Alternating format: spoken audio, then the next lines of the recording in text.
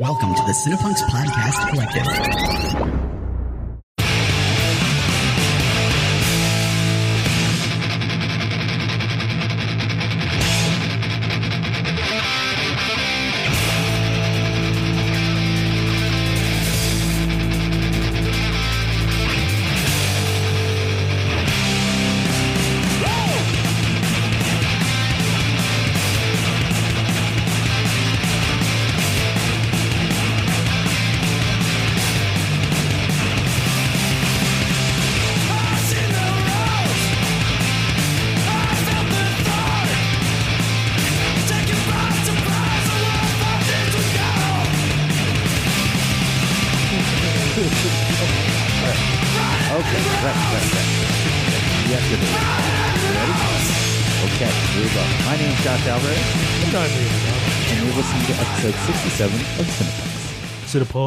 Yes. Today we have our guest, Heidi. How do you say your name? Heidi Saman. Heidi Saman, director, writer, Heidi Saman. Thank you so much for coming on our show. Thank you for having me. This is really cool. This is really awesome having you here. Yeah, I think you are. I think only the fourth director we've had. Fourth director, counting documentary makers. Well, I was about to say you're the only fiction feature director. Right? Brendan. Everyone else we've had on. Brendan's a producer. Oh, right. He hasn't directed anything yet. I mean, he's produced a lot of Johns. Like, no disrespect to Brendan, my man. Bear Hubbard, yeah. Our man is awesome. I heard some of that one. Yeah, Brendan Hubbard done a lot. Yeah. He's done a lot of projects, but I just think when it comes to specifically to directors, we had Frank Povich on, but that's all documentary. Mm-hmm. John Woods for the New Breed doc. Mm-hmm. Our guys for Salad Days doc. Like, mostly music docs, actually. Yeah, mostly music documentaries, which is pretty funny because, it's movies and music. It's kind of our thing.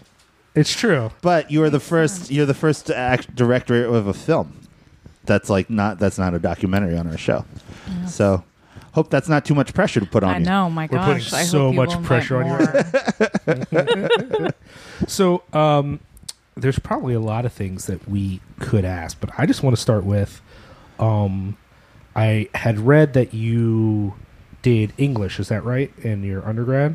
Yeah, literature. Yeah, literature. And then you went to film school at Temple. Yes. And then it was a bit of a transition from that to making your first feature. Although I do... Actually, let's start with the first short, The Maid, right? Mm-hmm. Talk about sort of getting that made, knowing that... I think I could name on one hand the listeners of the show who've ever actually, made a movie. Yeah. You know what I mean? Mm-hmm. And that was the same thing with Brendan. Talk to us a little about the process. Talk to us a little about that. And that was that your was that a student film? It was. The Maid was my thesis film out of Temple. So I did my master's in fine arts at Temple, and you have to do a thesis film to graduate. And I had always wanted to make this my thesis in Cairo, Egypt, where my parents are from. Sure. And so I kept it in my head and finally wrote it, and then went to shoot it and got a producer there. And in Cairo, yeah. Right. I stayed there for about 5 weeks. My cinematographer is someone I went to college with. She shot all of my films. That's awesome. All of my films. There's 2. But I've had other short films. So she came with me, and I had a couple. One person come with me from Temple, who's my assistant director, and I mean, you make a film thinking okay, this is my. They always say your short film is your calling card out of school, and sure. I didn't really think about it that way. It was just something I really wanted to do, and I think looking back, it was a very pure reason. I just went in wanting to make it and see what would happen, and we did it. What was it like shooting in Cairo? Yeah, how did it feel? Were you psyched or nervous or what? It was, every film culture, I think everywhere you go, every country has a different film culture, and Egypt had one that was very different from what my peers were used to. Right. I'm okay with it, but I think for my camera person, my cinematographer, she was a little confused by why are there 6 people doing something that 3 of us could do. So they have more people on set than is normal. Mm-hmm. But they they're also, I think, a lot more fun and don't take it as seriously. And I really enjoyed that. Yeah. I needed that because things Like can an get element pretty of levity. serious and heavy, and nobody's really taking themselves too seriously. But there's a lot of like, I hate to say, we were shooting in real streets. We're not shooting on any sets. I prefer it that way also. Yeah.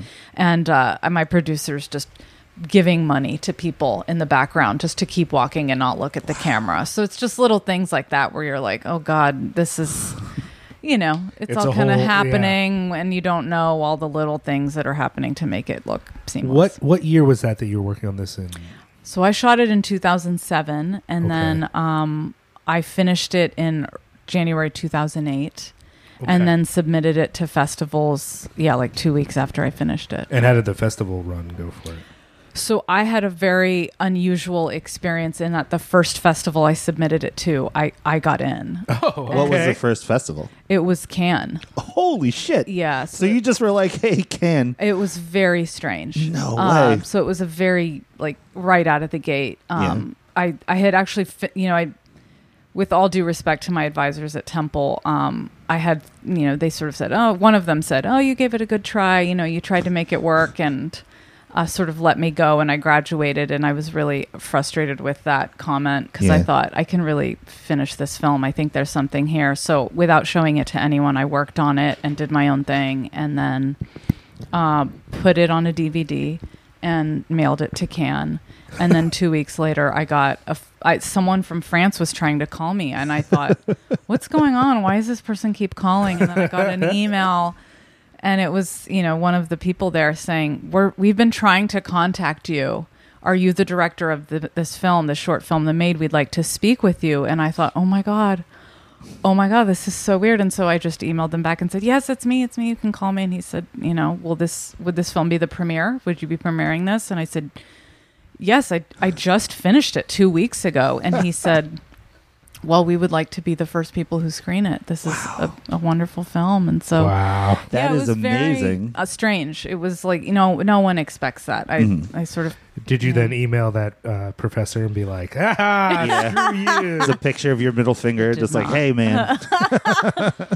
I did not. I guess it just goes to show that it was one of those lessons of like, follow your intuition. I kind of knew I had to mess with it a little bit. And I was the editor on it, so I had a little more...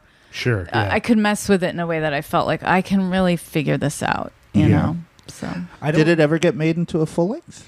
I thought it might, and then I didn't. No? I felt like it was the story. It was kind of a long short film. It's 19 minutes, so that's kind of a strange length for a short. But I felt typically like I they sort run of like said it. 11 minutes or so. Yeah. And so I kind of felt like this was the right length for what it was, and yeah. And then how long between that and No More? It took a while. So, I started writing something, afterwards and just didn't quite get it off the ground. And I was so consumed with like having an income and having a full-time job. And and I'm still kind of going through some degree of this. It's like fully committing to the artist thing is difficult to do Yeah, for all financially walks, and yeah. mentally too. You were working at Fresh Air at the time, or At the time, I may not have been working at Fresh Air. I started Fresh Air in 2010. okay. And so, Talk about that. What's that like? it's a great gig. Yeah. I love it a lot. I feel like they're family there, and so I'm an associate producer there, and I'm also one of the Fresh Air weekend producers. So that means I'm doing research and I'm cutting the interviews. We work in Pro Tools, and then for weekend, it's putting the show together and writing copy and kind of getting it all together. So it's a great gig. That's awesome. It's a well-oiled machine, and it's nice to be a part of something that just works so well. I don't know if I want to ask you about Terry Gross or Dave Davies. Like, I don't know which. Oh, both. I love my them gosh. dearly. Oh, they both seem so cool. They're so cool. Definitely Terry Gross. Dave Davies, I can never tell. Like, do I like you as much as Terry? Dave is a sweetheart. Oh my gosh, he's just He seems like, so but he's sweet. But he seems like in some ways, like, maybe this is my view of like a Philly thing. Like, he seems like a boss guy. Like, he seems like the kind of dude that like if you were with an important person on the golf course, they'd see him and be like, "Oh, look, there's Dave Davies. Hey, Dave." Like, he just seems like that guy. You know what I mean? He does play golf. Yeah. He's just like, he's from Texas. I want to hug him every time I Sure. see him. He's just such a sweet man, and he's got a different style than Terry, but I like it too. You know, like Yeah. I just like the way they do things. And Well, yeah. I think that his role, he doesn't. It seems like because he is often the fill-in person, he doesn't get as much shine as Terry, and I feel kind of bad for him about that, you know. But it's hard because Terry is like the interviewer and is so audacious. Like, she will just say whatever she feels like is the thing to say in that moment, and a lot of people won't do that. You know, I'm so happy to hear you say that, because I see what Dave does, and it's a hard job.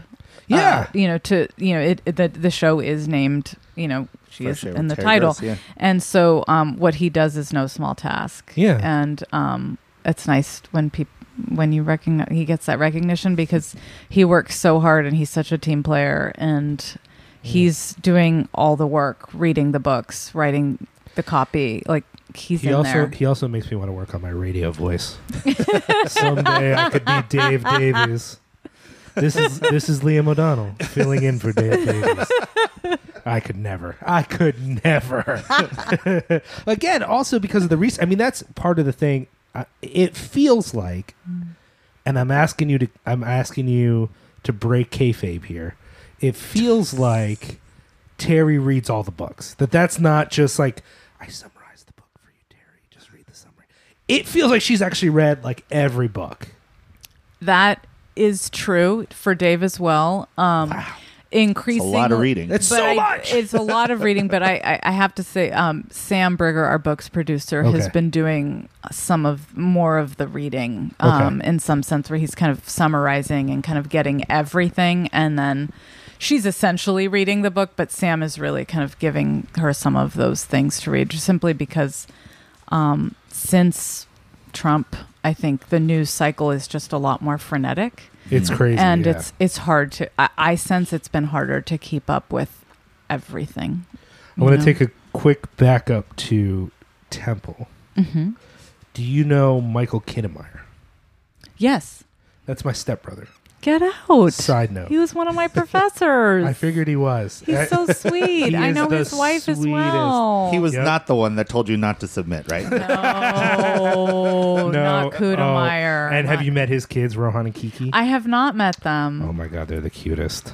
Oh They my God. must be if they're the products of Oh my- Anula you don't and even Michael. know. I They're can't so even smart. imagine. Yeah. And so like one of my inclinations of when we were first starting this podcast of like, well, there's more stuff going on in Philly than people know about, was seeing the long history of the Termite TV Collective, like since I was a kid. And most people just don't know that they existed, but they've been doing, I mean, it's weird. That's fine. It's weird shit. But they've been doing it forever. And most Philadelphians, like, no one thinks stuff comes out of here.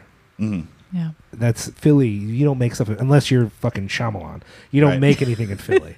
And that's not true. People are making things. It's just So not not always true. getting that attention. Yeah. That's so true. Whereas like every time I meet, it feels like if you're in other parts of the country and you make something, then you automatically have someone's in your thing that people know. Mm-hmm. You're automatically on some sort of circuit. You probably lived with somebody who's like famous now. And, I know so-and-so, whatever. Philly, it's just different. Like we all know each other and whatever, but we don't have that automatic platform. Yeah. I agree. Sometimes your co-host of your podcast is in the Rocky movie Creed. Wait, what? You were in Creed? As an extra for like 5 seconds. It's his finest screen work to date. Where? I hate you so Oh my fucking God. much. Wait, where was it? The part that's supposed to be this boxing ring, but it's actually the theater at Temple. Uh-huh. And they put the boxing ring in the middle. It used to be an old church, and now it's Yeah, a theater or I whatever. know it, yeah. I'm like up in the balcony. You can't even see my face. But Oh you my can tell it's him because gosh. of his bod, and he's wearing Fred Perry. Oh my gosh. How was that set? I'm so curious how that set was. It felt like a chaotic mess in a way. I mean, I've only been to like small film sets. I'd never been to a real movie set before. Mm-hmm. So anything's going to be impressive in a way to me. Right. But when I first got there, I'm like, this is a fucking cluster. Like nothing about it felt together until the actual star showed up, and then Coogler showed up, and then it felt like a real movie. Then all of a sudden I'm like, oh, we're on a movie set. Like up until then I'm like, it's just assholes wandering around. The thing about it that was unbelievable to me was how many extras were like headshot extras who've been on every episode of whatever is shooting in New York. Oh wow. Oh, I was on this Yeah. episode of SVU, and I was on this thing, and I was on that. Like this is like what they do with their lives. The It's like extra they stuff. are extras. Yeah. But there was a number of people like me that are like, oh my god, I've never done this before. It's so weird because like I don't think of myself as someone who's easily kind of intimidated by that sort of thing. I will say there was a very Philly moment in a way that I did not love. What happened? Did you fight somebody? No. So There's our someone- man Michael B. Jordan comes out. Yeah. Yeah. No recognition. No one knows who he Ah. is. Wait, No, really? Nothing. Sylvester Stallone comes Oh, out gosh. to I'm not even kidding, these are the extras on set, 10-minute standing ovation. Nice. Wow. Coogler had to A bit much, right? Coogler I had don't to know. literally Is that start rude of me to screaming say? to get them to shut the Whoa. fuck up so they Yeah. could start filming. Because they're all just like, ah, Rocky, ah. And I'm like, and literally when it was quiet and Coogler got everyone to settle down, I was like, my man was in Fantastic Four, y'all.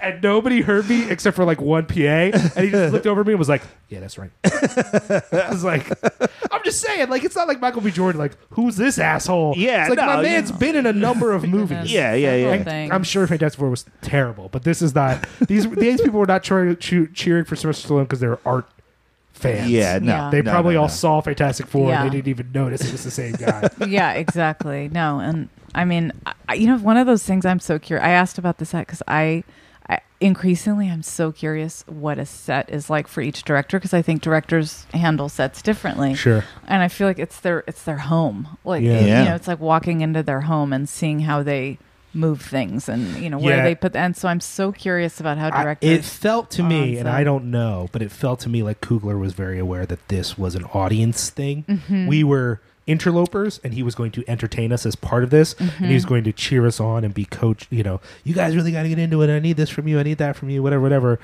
And that even in his interaction with the stars, it felt a little bit for show. Like I'm Like a showing off. ringleader type thing. I'm Ah, directing see. right now. I yeah, see. yeah. Granted, what do I know? I didn't see him any other days, but I was like, is this Yeah. really how he is? Because it felt very performative. Yeah. Right.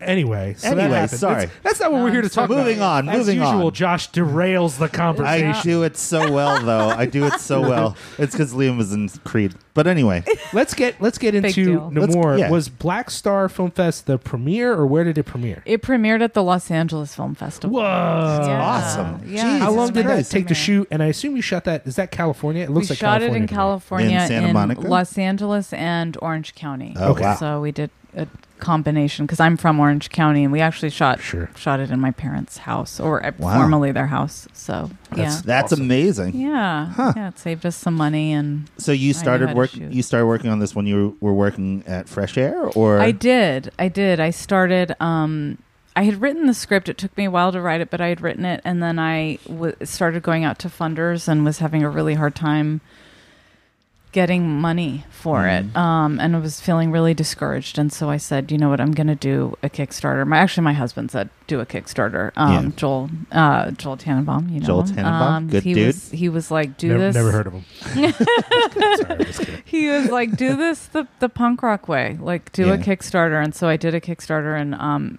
it was very difficult to do. It was, I mean, arguably, I always say it's like running for office, I Yeah. imagine. But it was so hard, and Yeah. and it succeeded. And then coming from that was kind of it got the ball rolling. It got the ball rolling, and I did the Sundance Intensive Workshop, and then just started to feel I got the right producer, and there we went. I mean, raising the money was by far and away the hardest thing I've ever done. that seems to be like the hard thing for most directors. It is. Right? Like we were talking to a friend of the show, Charles Smith III, who just Mm-hmm. directed a movie called Zeros. And I was like, what's the hardest thing about raising the money? And he's like, well, you got to get the money, and then you got to lawyer up to protect the money. And he was just like, it's just so much stuff that I'm not used to. It's so And true. That sounds pretty intense, man. It's so true. And I with all due respect to film schools, like I didn't learn how to do that. I did Through not film learn school. how to do all of the lawyering, all of the kind of contractual obligations, like it's very new, and you have to have a really kind producer, which I did, Yeah. Matthew Keane Smith, Yeah. to help me along. But it was hard. It was really hard, and you just it's the interference of business with your artistic passion, Yeah, it's and that it's weird so cross-section. clear that like no one wants to do it. And if I was dating and that many people said no to me, I would say, what's wrong with me? But Right. you're supposed to keep going, you know, Yeah. like, and it's just like so many no's. Mhm. You just start to really question yourself and be gotta like, take a why lot am I of- doing this? Take a You strong know? constitution to see it through. Yeah, or insanity. I really thought like this is what crazy people do. A crazy person would keep going, Yeah. you know? So, Yeah. I It's get it. so it's so hard. But it was to a beautiful end, though. This movie is gorgeous. Thank it's you a wonderful so much. movie. Oh, that's nice to hear. Yeah, thank you. Namor is it's a movie in some ways that is about a first generation kind of experience. Yeah. It's one specifically about being Egyptian in your background a little bit, but it's also a movie that's interestingly about being at a certain place in life, you know? So there are aspects of it that I feel like lots of 20 somethings Yeah. might be able to connect with, even if they don't get some of the cultural stuff that's going on there. Just being in that space of like, what are you doing? And oh, Yeah. look, my sister's getting her PhD and I I park know. cars. You know what I Yeah, mean? yeah, Like yeah. those sorts of relationships. So I was wondering, when you were crafting the story, was it... I guess I just want to know about that process and about combining what is a number of like sort of very salient themes into one narrative, you know? Yeah. Well, I think I was thinking about the recession. I mean, that sort of sparked the idea for it. But I was also, to be perfectly honest, like had dated some people where I felt like stuff was happening with Sure. them. Yeah. And I think I was trying to understand what that mentality was, you know, or what was going on there, and really be sympathetic. And you know, that's, I feel like the job of the writer is to really kind of enter that mindset and see what's Yeah. a part of that. And so I tried to kind of enter that mindset of a few of those gentlemen without trying to be, you know, too prying or impersonal, you know, or just too direct, but really tried to create from that standpoint of like, what is it like to be a man and face the pressures that men feel at that age, and to be bored with life. How do we make boredom beautiful? Yeah. Those are kind of the challenges of trying to kind of write those scenes and trying to make it compelling. Is how do we make feeling stuck a visual, you know, I definitely think you nailed it. exciting. As a first generation person, Mhm. my parents were from the Philippines, right? Mhm. I watched it, and I'm also from Cherry Hill, New Jersey, and I definitely knew a lot of people that were in that rut post college, like that weird first year when no one knew what was going on, and everyone felt like they had to have it figured out. So it definitely touched a nerve for me, and I was like, wow, I can relate to this. Oh, Just that's saying. really great to hear. Yeah, I think it's just feeling stuck and feeling stifled and not quite sure like what is supposed to happen next. And it feels like everyone's moving on to that next chapter of their lives and you're not. Yeah. And that's frustrating. And I thought, whoa, it would be nice to really put that in the context of Los Angeles and the valet culture, which some people may not know about, but it's a huge part of Los Angeles. Sure, yeah. And parking cars is frankly, like, I think the only time in Los Angeles where classes are really intersecting. And I thought, oh, that would be a nice kind of visual way to describe like what LA can feel like, and also it can be like the physical container of his, like, why is everyone moving up but me? All these fancy cars. I freaking hate driving all these fancy cars because I don't own one, you know? Right. So What was yeah. it? What was it like premiering in LA? You know, it was big for me. I hadn't had this was obviously my first feature, and we had 2 screenings, and they sold out very quickly, and I didn't totally understand how, but that awesome. was really nice. And it was my first kind of round of having a publicist and doing interviews, and Did know, you guys it's do like a tour? terrifying. Did you do like a press tour for? I just did, we did interviews prior to the festival, and then it got reviewed, and those were all of my like first, I got reviewed in the Hollywood Reporter. That was a first for me. And That's awesome. it's all nerve wracking. It's all really scary and exciting, but it really is. Everyone said it's like letting go of that child, and it really was like kind of cutting the umbilical cord, because now it's like this thing that you've been looking at over and over again, or are bored by and can't stand anymore, and think it's just a piece of junk, and you don't know what it is anymore. You're like it's not yours anymore. Let it go. So did it end up playing a number of festivals after that? And at what point do you feel like it's played enough festivals? Like, how do you make That's a good call? question. So I think with festivals, it's such a tricky thing. Certain festivals want premiere only, right? And so when it's premiere only, you're kind of limited. And Los Angeles was premiere only. So you kind of have to decide with your producer, like, is this the one we want to do? Should we wait around? And we felt like, the film was made in Los Angeles. Los Angeles Film Festival is a great place for us to be. Let's do it. But we'd applied to other film festivals. We didn't get in. And this was the right one for us. We did get into this one, and they wanted the film. So we were excited. And as to when to stop, I really felt like I love the festival experience, because I think you learn a lot about like when people laugh and when they don't laugh, or when they are laughing and they shouldn't be. Like, you learn a lot. But I also wanted the film to get distributed. And so Array, our distributor, came around, I forget when exactly, but it was maybe November, December. Okay. And I thought, like, once it goes to distribution, that's the end. It kind of is the end. When it gets to Netflix and everything. Yeah. So we sort of, it was brief, but it was good. I learned a lot. I always learn a lot. I think filmmakers should be sitting in the theater for that part of the process, because it's probably the most terrifying part, I'd imagine. It is. It's not easy. At certain points, I'm like, our editor and I didn't plan for everyone to laugh there. But it's kind of nice that they did. And so it's nice, it can surprise you. Hopefully I don't understand when I've been at festivals and filmmakers, like, they don't want to watch the movie at all. Because I'm like, yo, man, like you want to know how this plays. Yeah. Yes. How has it been? How has working with Array been? Like, what is that experience like? Because that's something that... I mean, because of the Ava DuVernay connection, like, there's a lot of kind of hype there, and people know about it. So that must have been pretty great to all of a sudden be a part of that. It has been. It's a grassroots distribution collective, and so they do a theater run, but it's not a traditional theater run. And to be honest, I don't even know what a traditional theater run is anymore, because most films are, frankly, just playing in New York and Los Angeles at this point, if those cities at all now. So...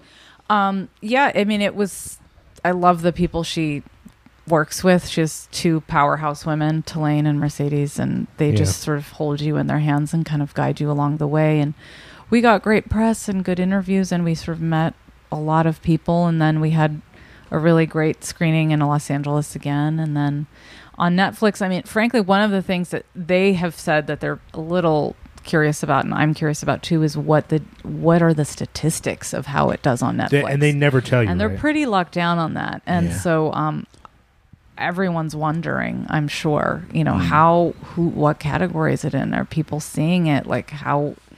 No one knows those things. So that's a little bit of a like, I kind of wish I knew, but I don't. Hopefully people discover it, and there's like people writing them. You know what I mean? Like, because there are people who are writing specifically about things on, you know what I mean? Like, and if you're writing about film, you kind of have to, because there's so many new movies that are premiering. You know what I mean? Like, if you didn't write about I Don't Feel at Home in This World Anymore, and you're a genre website, then you fucking missed out. You know what I mean? And it's like a film like that, like it won Sundance, and it went straight to Netflix, and it's like, it's not going to get reviewed. Like, that's like, how's that like, I don't know where it got reviewed. And so there's some lag time with, I think, how the films are being reviewed and what gets to be reviewed, and it's I think changing. it's actually harder for a movie like yours. So I would actually argue that Nemours has tinges of genre to it, especially in the sense of like our man has like a Taxi Driver feel. You know what I mean? Like,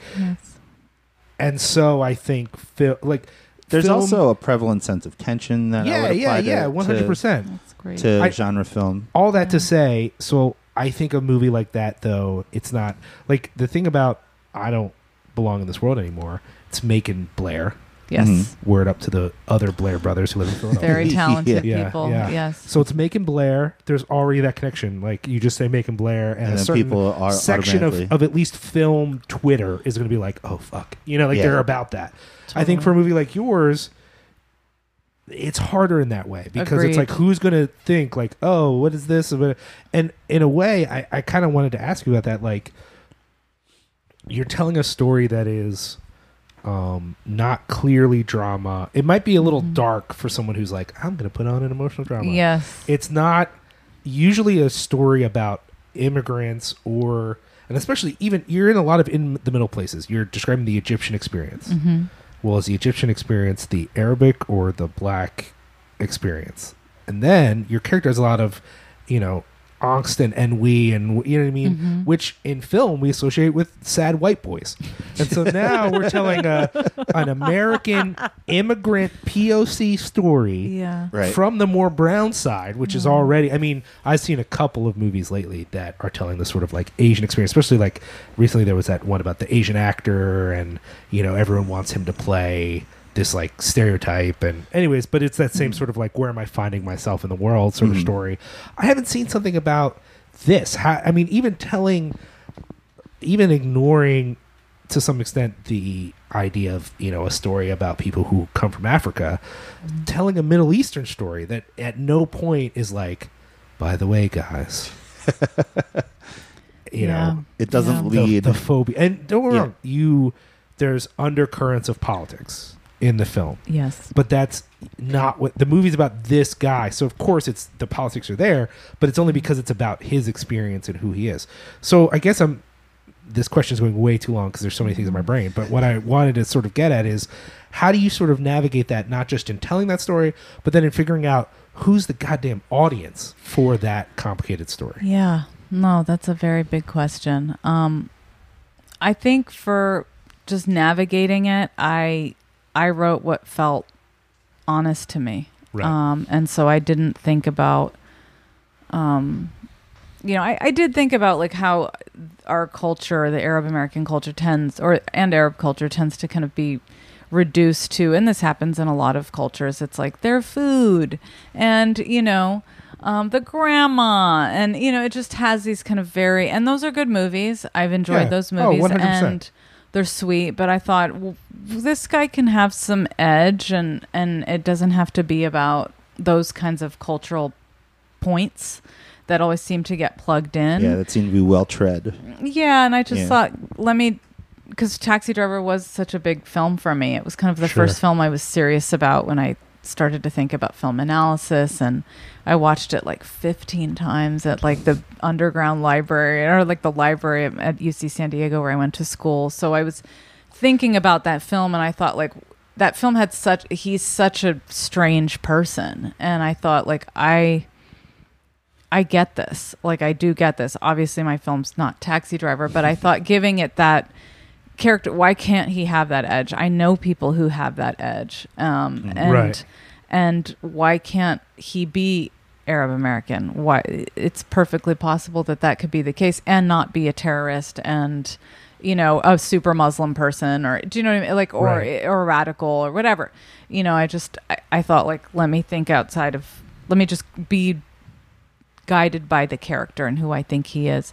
As far as finding an audience, I am still figuring that out. Right. I feel like that's been very difficult for me. I mean, it's a necessary it's very consideration difficult. for every artist, right? To Unfortunately. who you're going to be speaking to. Yeah, and I feel like genre, I mean, I'm realizing this is like maybe the weakness in my work is that like it helps the work if it can be packaged. Mm-hmm. It's not reducing the work if it can be packaged. It helps quite a bit. And so Well, I think it's also I'm how learning. it plays, right? Like, my feeling after watching Noir was that if that was a white guy who listened to metal, it would already be a genre hit, period. Yeah, that's because it is interesting. about a dark character who doesn't quite fit into a context. Now, it's complicated because of his identity in ways that makes it more interesting to me. But I'm like, it's still, I mean, that's the basic thing. It's just, instead of him being frustrated with his out of work white parents who also hate their parents, like, you know what I mean?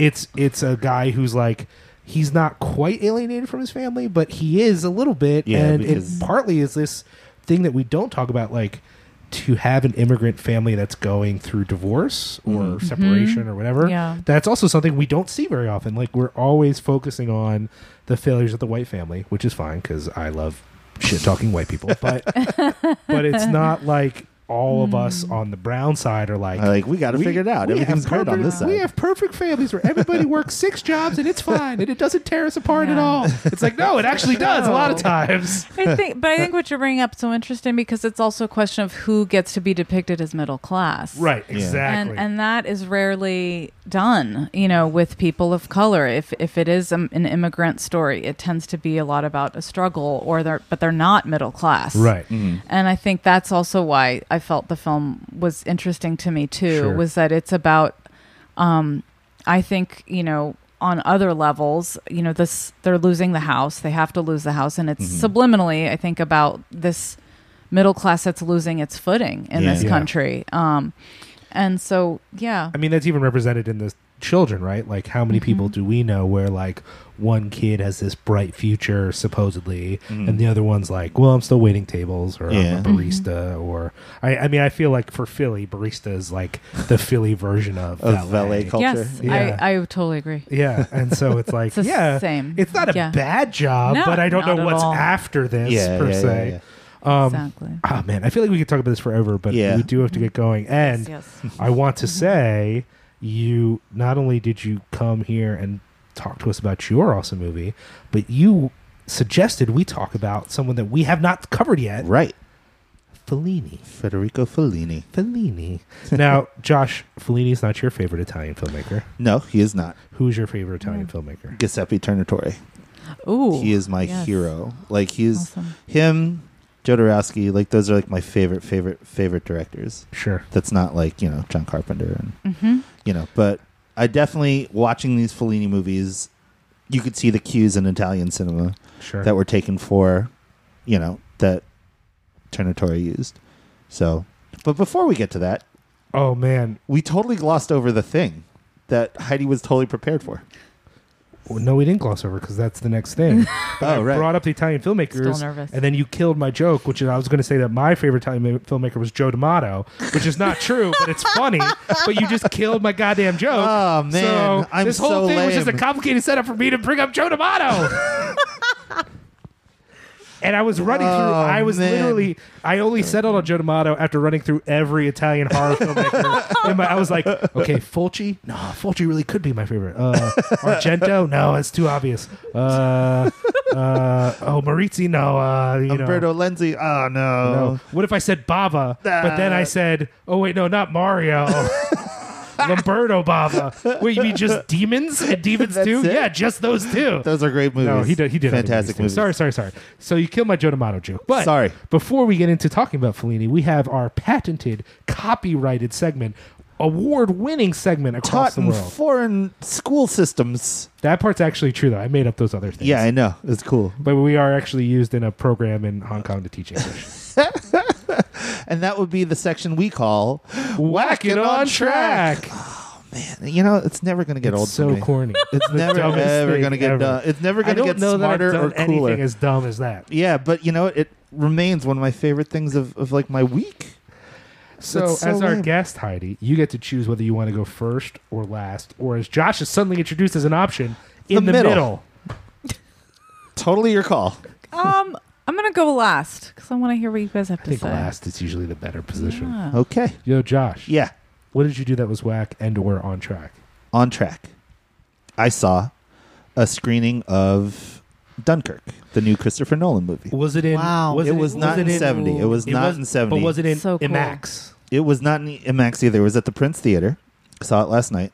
It was shot in 70 and in IMAX. And man, let me tell you something. That was a tense movie experience. It was. Do you want to go see it in? Oh, I have. 70 It warrants a IMAX? second scene. I mean, Oh, that's okay. great. First of all, not much of a war film dude. Most of the war movies that I enjoy are like The Great Escape. These Thin- older Thin Red Line. Thin Red Line. These movies. Yeah. But this movie is gripping from beginning to end, from the first shot to the final resolution. It's magnificent. Wow. It's so. It's like so. I want to say the word sumptuous, but I don't want to sound like a dork that would use the word sumptuous to describe it's a a real movie. doofus thing to I say. know, but it's a gorgeous movie. It is so beautiful. Just every detail from the light glinting off of the water as the planes are flying around to the explosions and the way the beach is shot and everything is so wonderful. It's Now, are you a Christopher Nolan stan, or is this like a new thing for you? Yeah. Oh no, I'm down with Christopher Nolan. I mean, like, I'm not like a fanatic. I don't have a Christopher Nolan tattoo yet. Unfortunately. But I'm down with it. I think that guy's a good filmmaker. He managed to take this movie that, like, it's weird because it's told on three fronts. So it's kind of like the Star Wars trope of, like, you know, this is happening here and then this simultaneously all going on. My man Tom Hardy's in it, I like flying him. a plane. Fucking love him. Let me tell you something. He's got a mask on most of the movie, and I thought to myself, well, it's a good thing he got all that Bane work in because he's really good at eye acting. That was my thought. Also, is he in a plane the whole time? Because that makes me think of that other car. Remember the movie? He did? Oh, Was it the yeah, car, the Drive. whole movie? Also, or no, it wasn't Drive. It was, what was that movie? That was I know what you're talking. Something with an L, yeah. wasn't it? Logan. No. Lock something. Lock. Yes, that movie was great too. But Yeah, he's just in the car. He never gets out of the car. no, he's Amazing talking on movie. Bluetooth the entire time. Yeah, Bluetooth. Yeah. But he's not like the central character. Like there is no central part of the movie other than the war and the location. And it's just so beautifully shot and well thought out that, like, you realize, like, how masterful Christopher Nolan is with this movie. Sure. And yeah, it's, you know, it's a war movie. Kenneth Branagh is in it. Didn't see that I coming. like him. Didn't know he was in it. So British. I literally don't know anyone who's in it. Yeah. I haven't even watched a trailer. Dude. But just knowing it was shot on 70 makes me be like, And it's his shortest movie. It's like only an hour and 45 minutes Oh, long, lovely. something like that. So, that's like, you know, you hear a Christopher Nolan movie, you're like, all right, I'm bringing a Gatorade and maybe a pee bottle, like something to Definitely like, a pee bottle. Yeah, definitely a granola bar, something like this. But this one, hour and 45, and I was like, oh man, we have time to do other things now after seeing this movie. So, yeah, That's that nice. was totally on track. I would suggest seeing it if you have a chance to see it on 70.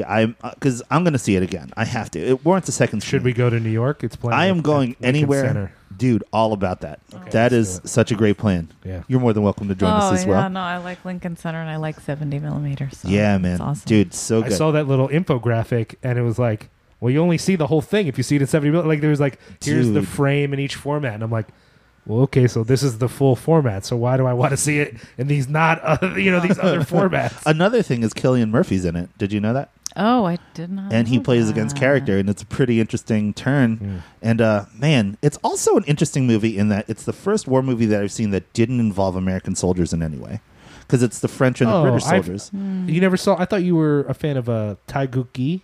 No, Oh, did not see it. Yeah, dude. yeah, Korean film, probably my favorite war movie. really. Second favorite war movie. Wow, what's number one? Where Eagles Dare? Not really. I just wanted to make a Misfits reference. That's good. That's good. Probably actually Thin Red Line, even though it's not really a war movie in a sense. yeah. It is. As someone who has mixed feelings about violence, I'd rather see martial arts because Right. it's like stylized to the point of ridiculousness. Right. Or it's so. I even like martial arts that are so brutal that it like hurts. Yeah. War movies, it's harder for me. My version of pacifism is more skeptical of mass murder than individual violence, Right. which is probably not what people are. It's usually like, I won't get in a fight. And I'm like, I probably won't get in a fight, but I certainly won't fight in this man's Right. army. You know, what I mean? actually, my favorite war movie is Dogfight. Have you ever seen Dogfight? It's pretty good. I like that. That's my favorite war movie. Have I've you not seen this seen movie? that, no. It's River Phoenix's last role, and it's him and Lily Tomlin. Yeah. And it's right before they ship off to Vietnam. It's their last night in San Francisco, and it's just it's a pretty weird and tragic movie, but it's also like really wonderful in its stance on war and, like, you know, on a pacifist perspective. But yeah, that's That probably sounds my great. favorite. That's my favorite one. I Yeah. want to Let's see keep that. going. What else Right. is on track? Nothing else on track. Whack, however, is the passing of. I thought you saw The Big Sick. Didn't we talk about that in the last one? I don't think so, no. I saw The Big Sick. What'd you think? I enjoyed it immensely. Great. Not exactly the greatest movie, not a perfect film. Me and Heidi were actually in the crowd together watching You it. were. Yeah. I mean, I love Kumail, though. Like, I find Yeah, it that's I the like thing. him too. Like, He's so I kind of sweet. feel like people who dislike the movie dislike his style of comedy. which to me I think is unrealistic because Me too. I love his comedy. I He's like so it. funny. Yeah, He's like the funniest. He's the funniest funny. thing about Silicon Valley. He's great on that hilarious. show. Yeah. So and like all of his stories, like his stand-up stories are brilliant. Like so, if you are a fan of him and you see this movie, I can see why you would love it. But if you don't like Sure. that, I can see why you wouldn't. So let's go to Whack. Whack, the passing of George A. Romero this past Sunday. Yeah. My dog is named George A. Romero. Yeah, that's how much we love this man. It is. I mean, so there's a cynical part of me that's to be like, yo, my man is older. Yeah. He died at home in hospice. You know what I mean? So like, I With want to his treat family. it like it's sad, but it's not a tragedy.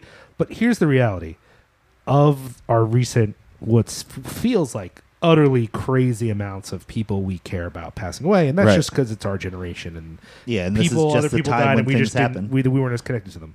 The point is, other than Prince, who Mhm. really was a tragedy because my man should still be alive writing music right now. Right. This is the next thing that affected me. I mean, David Bowie, whatever. Like everyone else, it's like I appreciate it intellectually, but like when I heard about George Romero, I'm like, oh, that's sad. But at least he died at home. I was fine. Right. Then the more I thought about him, Yeah. and I thought about, how many fucking fucked up zombie jokes did you see about my man? So many. Oh, he's about to come So back. many He's that about to- are not even a little funny. A, they're not funny, and B, his legacy is now reduced to this thing, which I don't want to downplay that thing. He invented, people keep saying this, but I don't think we really understand it. The zombie as we picture it on all these things, he created that. Right. Zombies are just supposed to be people in a trance in Haiti. That's it. Right, That's the right, whole right, thing. right. This whole undead flesh eater John, that's all him.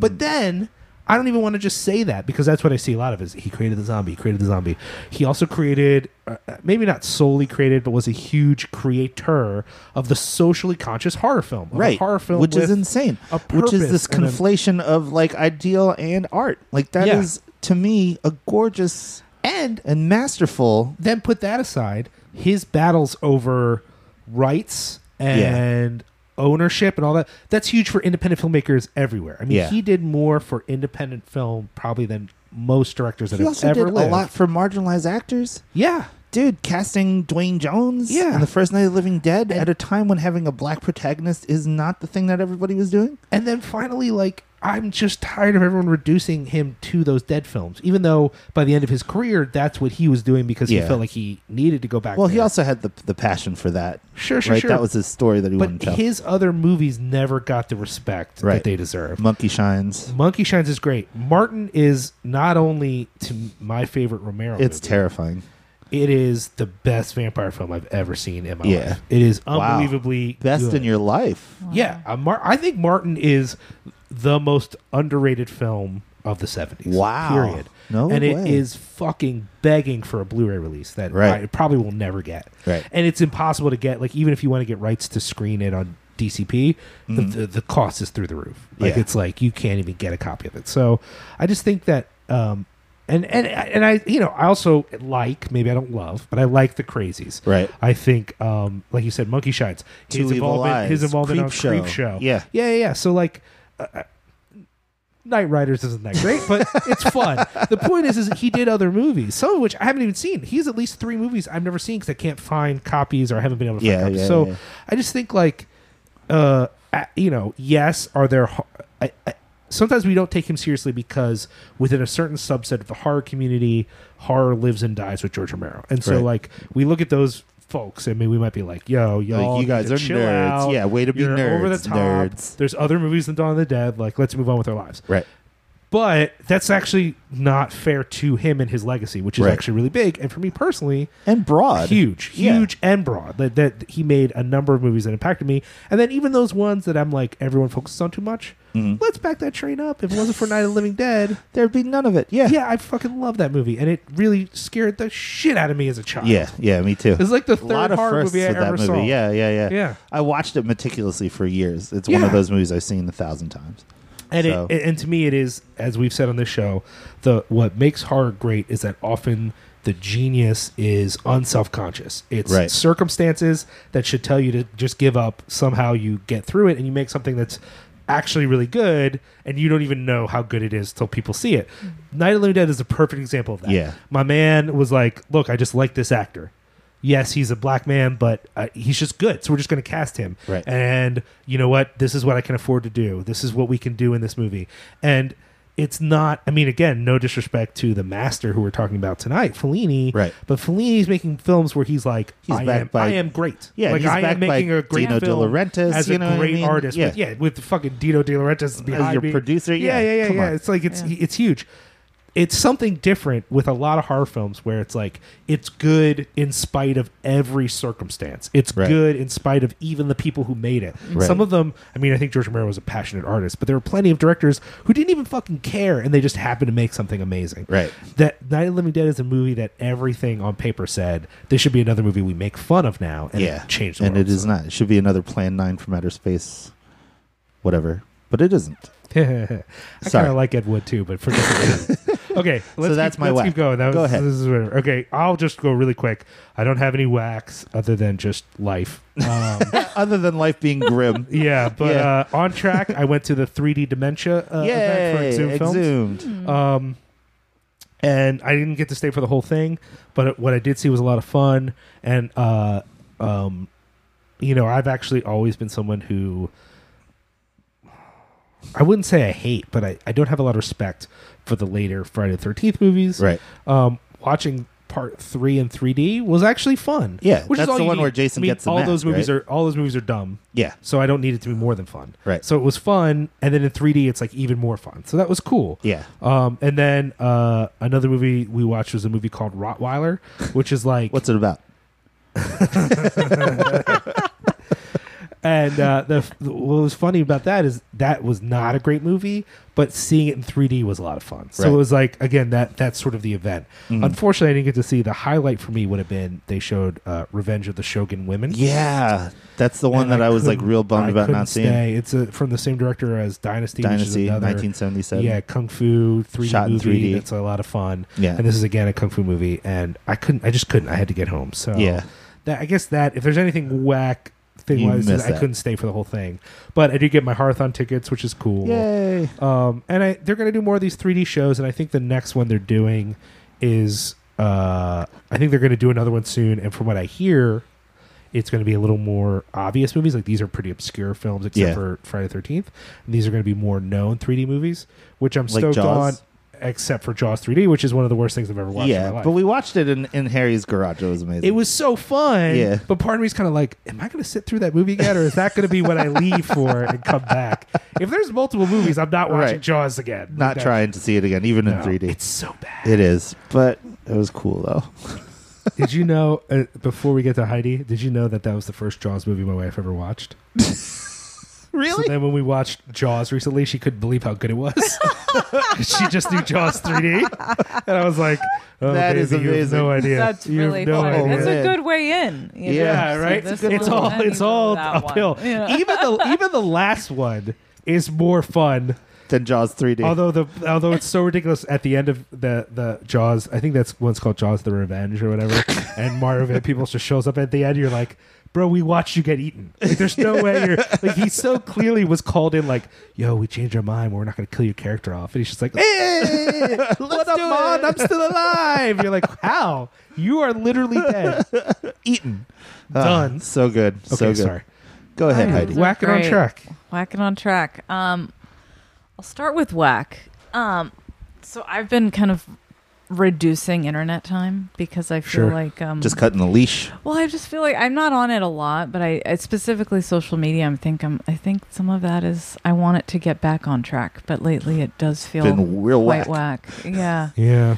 yeah, it doesn't feel like healthy for conversation. I Yeah. feel that way. I also feel that way a little bit like performatively, like there are good conversations happening on Twitter, Mm-hmm. and I can comment sometimes on someone else's thing, but then when I'm like gonna post something, I'm like feel anxiety like I have to perform. Yeah. And I'm like, I Yes. didn't get on this thing to be a fucking performer. Exactly. I Like think if that's what this is for, I can't do that. If anything, it makes Yeah. me feel more detached to social Yeah. media. It Yes. makes me Yeah. feel a lot more lonely. That's why I've reduced does. my interface to just promoting Cinepunks and bands. And that's it. Well, but I also get about that too. Is just that if it's not going to be positive, then why Yeah. be a? I don't know. I feel like the negativity can be a little bit overwhelming sometimes. So, yeah, I think that's where I've been like, okay, guys, this is like not good for human conversation. Like conversations shouldn't go like this. What's on track is for the first time last week, I saw the movie They Live. You just saw that? Oh, you went to the screening at... I did. I went Josh to was that supposed to house. go, I was but we were supposed to go, but we recording. messed up, and it yeah. went late. You had never seen it. I had never And you seen saw it on it. 35. Joel was like, it was on 35. Yeah. Which was great too. So 'cause awesome. I don't get to see films on 35 that often. And Is that a thing that matters to you? Do you care about watching stuff on film? I do care to see that because I think it reminds me that it's, I don't know, it's finicky. It feels There's real, something right? finicky, and there's something like it's not. I have more patience with it because it's not like a file. Right, I don't know. Right. There's yeah. something kind of interesting about it, and I like seeing the little cigarette burn, and Yeah, I don't yeah, know. yeah, It's a nice experience for me, and For it sure. takes We me back. love that shit. I'm Yeah. definitely a We film... love seeing stuff on film. I'm definitely a film fetishist to some extent. I get it. Though I do think digital works for certain things, but it's Right. It does. It also it depends on how you're willing to push it. So like, not everyone is doing like what's the Michael Mann Tom Cruise movie? Good movie. Collateral. Good movie. Collateral. Good LA movie. Collateral uses digital in a way that's like, if he had tried to make that movie with film, it wouldn't fucking work. Exactly, You know what yeah. I mean? Like, Yeah. but that's unique. Like, I think Exactly. that a lot of movies are shot on digital because that's what's available, and film is just dead in a Yeah. lot of ways. Exactly. So Yeah. that's why you're shooting on digital. It's not like I've made a decision that digital works Yeah. because of this reason. Though those do exist, they're Yeah. less Yeah. common. But in the same way, I get the feeling that, like, I get it. Film is even more expensive now than it was. Yeah. It isn't. It isn't. I mean, some of the things that people are like shooting in 4K. Like shooting Yeah. in 4K is quite costly because you have to have drives to hold all can that, handle and all that's that, not yeah. cheap. We talked about that on And episode 6 of With Cinepunk. Jay Shevchuk of Kid Dynamite.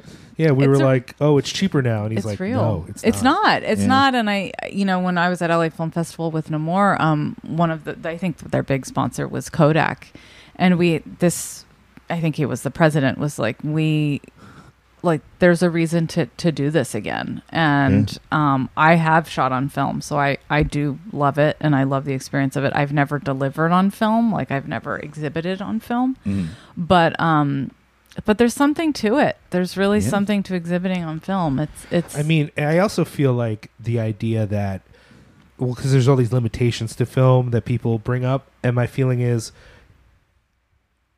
it's not clear to me that the solution to all those limitations Is digital. is digital per se, or at least not yet. Yeah. It's kind of like we had the same thing with music, right? Like the MP3 comes out and everyone's like, oh, well, physical media is now dead because Right. we just put everything on MP3. Only the MP3 is a small fraction of information compared to what we can still get on a On- fucking vinyl. Yeah. Like the oldest technology Liam's we also still a vinyl use. enthusiast, if you haven't Well, guessed. again, it's But not just because of the Yeah. fetish. Like, don't get me wrong, I No. really fucking fetishize vinyl. Like, I want the physical, like all that's there, the tactileness of it. Yes.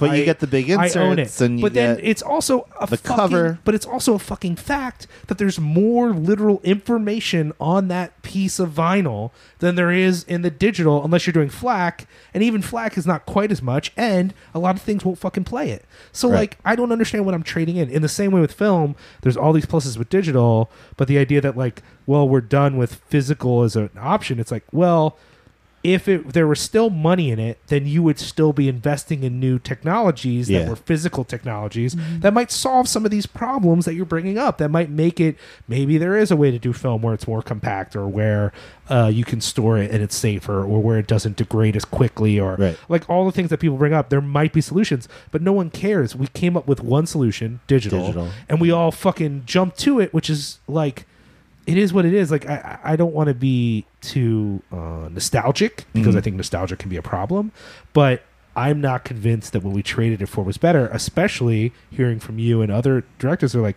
well, 4K It's takes away just expensive. the and- whole argument for digital was that it was democratic. Yeah. Was that It's like, not. now everyone can do it? Well, no, you No. can't. So So then what's the rich people fucking do it, point? Yeah.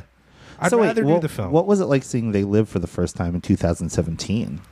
Well, That's so fascinating to me. Joel, my husband, was like, "This is a special movie for me." Yeah. and so I was like, "Okay, let's do this." And I really enjoyed it. I have not laughed that hard in a while. Yeah. and Yeah, I, yeah. as someone who like, I feel myself wanting to do a little bit more comedy. There's like some silent comedy stuff in Namor, but I feel like I'm trying to kind of reach in the dark for that like that level, that note of I just really enjoyed it. I think it's a film that like it just, you can feel the heart pulsating through the whole thing. And absolutely. There are mistakes and it's like, but it doesn't matter, and the performances are awkward at times, but it just works. What did you think of the street fight? I could not stop laughing because it goes on so long, and I just love like the sound effects of like it's just so drawn out and lovely, and the lines just, I was not familiar with the lines. I missed a lot of, even the bubblegum line? No, I was not. Sometimes immigrant family kid, we missed out on a lot of big things, and so it was nice to like watch it and just enjoy it as a new person to the film. It was so funny. Did they do anything like give you gum and sunglasses at all? Or anything? They did not. That's what they did. Liam told me. Liam was like, they gave me gum and sunglasses when I saw it on 35. And I was like, what? I have to go to this movie. And then we totally didn't. I've seen it now in theater like 5 times. Yeah. And 3 of those were 35 millimeter. And the one at the Colonial in Phoenixville. Right. Just with a ticket, you got sunglasses and a piece of gum. Great. And I was That's like, so magnificent. So sweet. Yeah. So cool. It's so awesome. So It's yeah, really I mean, good. it's one of my favorite films. Yeah. If it's a good print, it's amazing. It's just like great to. I mean, I've seen it on digital too, and that's fine. You know, like when Rowdy Piper was still alive, they did an anniversary screening on DCP at BAM.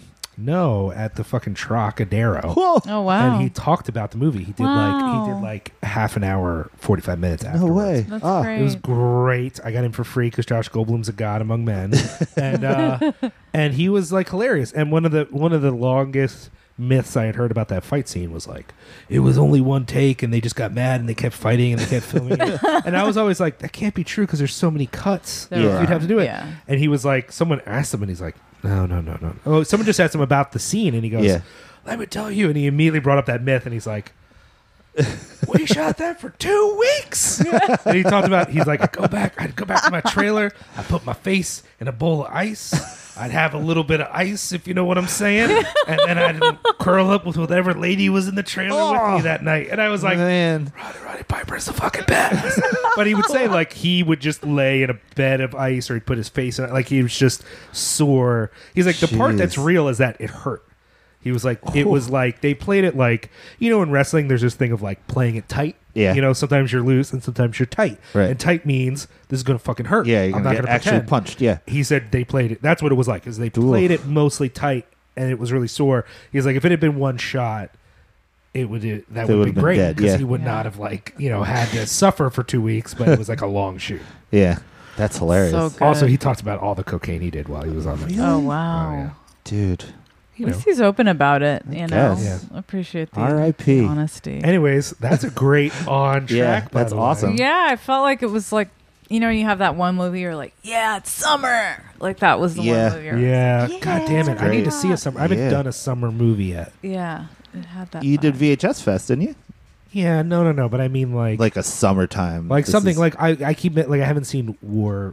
Yeah, we didn't talk about right. this, but Okay. all the big sort of newer summer things. I saw Wonder Woman. Seen I haven't seen Wonder Woman. That was haven't seen that Wonder wasn't Woman summer yet. I want- And I, Yeah, Man, I liked yay. it. It was Yeah. fine. Just okay. You were a big fan. No, I haven't seen it. Oh, yeah, I wanna haven't seen it see either. I just thought Yeah. I liked it, but it wasn't like.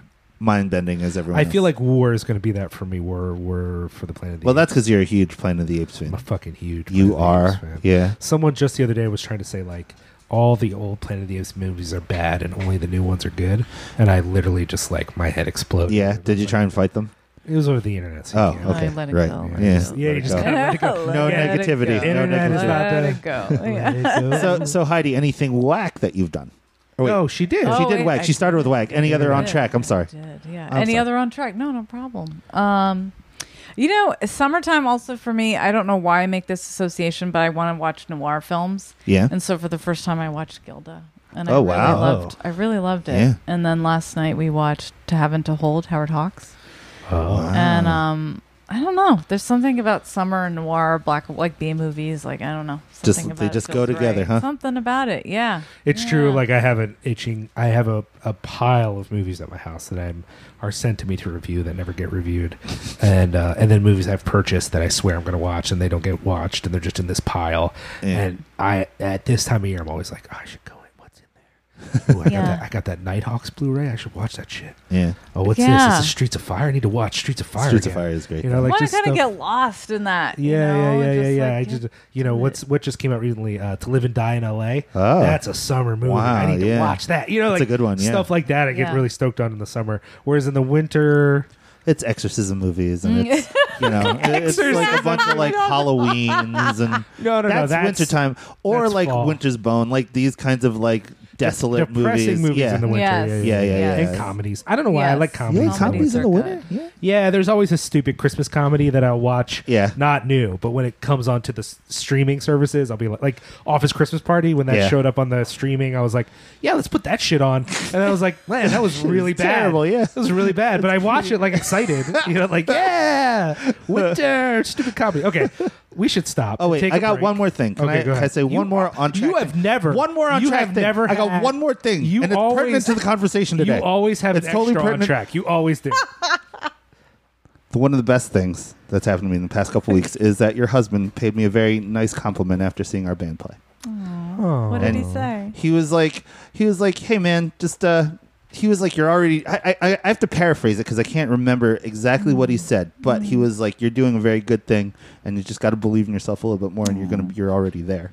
He's great. And that blew Wait, my. this was about cross keys? Yeah, cross keys. We got to take a break then because I don't support that band. Right, I know we're not that good, but no, and that was his joke. That was what he's saying. He's like, yeah, just take it easy on making fun of yourself and just be the person that you are. And he's like, that's what I want more of. And I was like, don't make me cry now. I'm already sweating. See, I love Yeah. that. I do actually Dude, really love it that. was brutal, He's but it was great. like the nicest thing that anyone has ever said to me Aw. about any of my musical endeavors ever. Aw. So, Josh, I just- especially really ones sweet. where I'm the singer. Josh, I just want you to know that I really believe in Solarize. Yeah, and most I people think do. they're really great. And if you could just continue to do whatever it is you're doing in that band. You mean learning the songs? Yeah, got it. On it, man. On it. So we're going to take a break, and Yep. we're going to come back. We're going to talk about La Strada, Knights of Cabiria? Kabiria, and Kabiria. we're going to talk about La Dolce Vita All right. Come after on the back. break. Two people, One movie. so many opinions. Welcome to The Mandate. Brought to you by Cinepunks.com.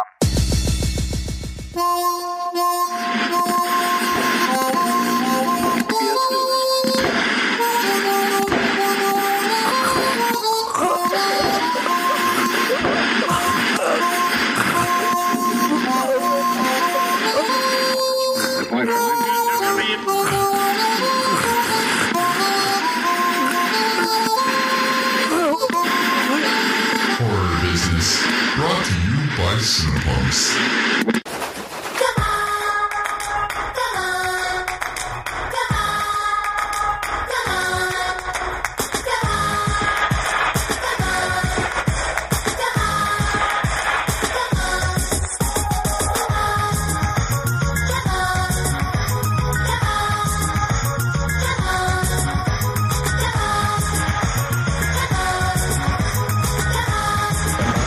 And she on my shoulder,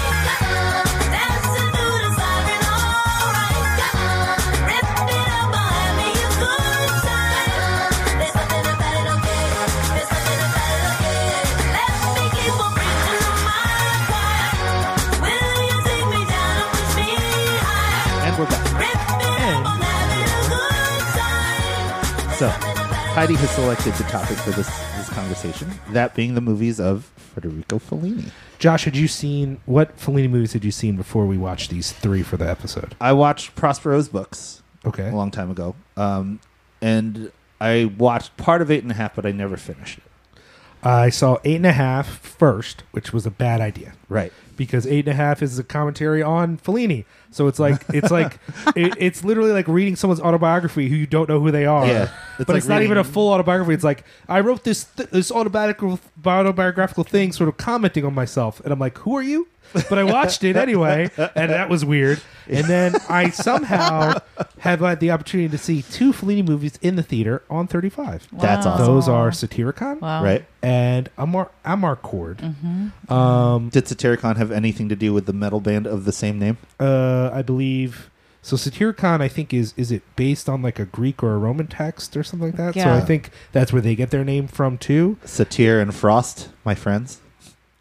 That's not true. I met them once and it was amazing. They had corpse paint on. They came to a record store that I was working at and they totally had corpse paint on just to do promo, but like they were like Satyr and Frost, these 2 dudes in this metal band. I was like, Satyricon, isn't that a Fellini movie?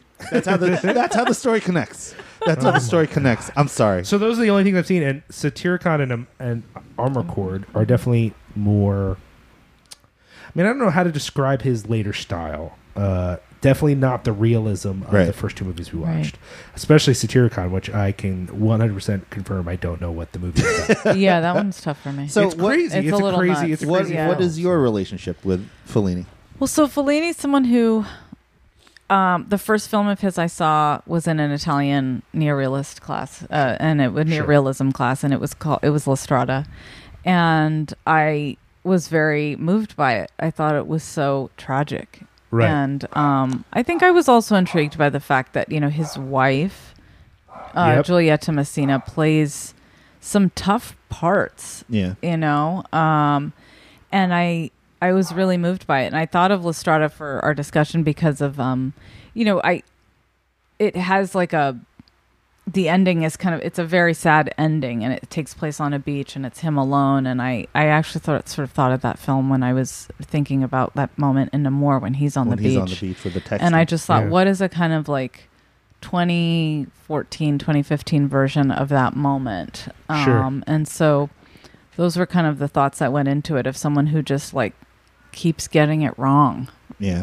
Like he knows how to, the only way he knows how to love is through like really bad, just not the right way. It's just not the way to do things. Sure. Mhm. So I think that's where I sort of entered La Strada. And then the other films, at Nights of Cabiria, I think it's one of those films where you're like, I know something bad is going to happen to this Yeah. woman, Right. and I cannot peel my eyes away. Like I know all of these things that she has faith in are not going to work out. And I'm so intrigued by that idea of like, why would I keep watching? And I know it's not going to end well. Yeah. And there's something about that last look she gives at the So end. It gorgeous. just breaks my heart. It's like Does it? The shield she's- goes right up, and then she just has that, like, it's what film can do. I think it's Right. like what film can do is just capture whatever it is in her face that is like, I'm going to keep going. yeah. And it just melts my heart. Like, I love that ending so much. Sure. And then, the other film, oh my God, I'm blanking La on Dolce it. La Vita? Dolce Vita, obviously. Again, from a story level, I'm intrigued about a character who does not change. Yeah. He does not change. Well, everything changes around Things him. keep happening to Yeah. him, and I thought of that when I was writing Stephen, of like, how do you make that about like, someone feeling stuck, someone bored, and make it so beautiful and gorgeous and vapid, and that's what La Dolce Vita is about.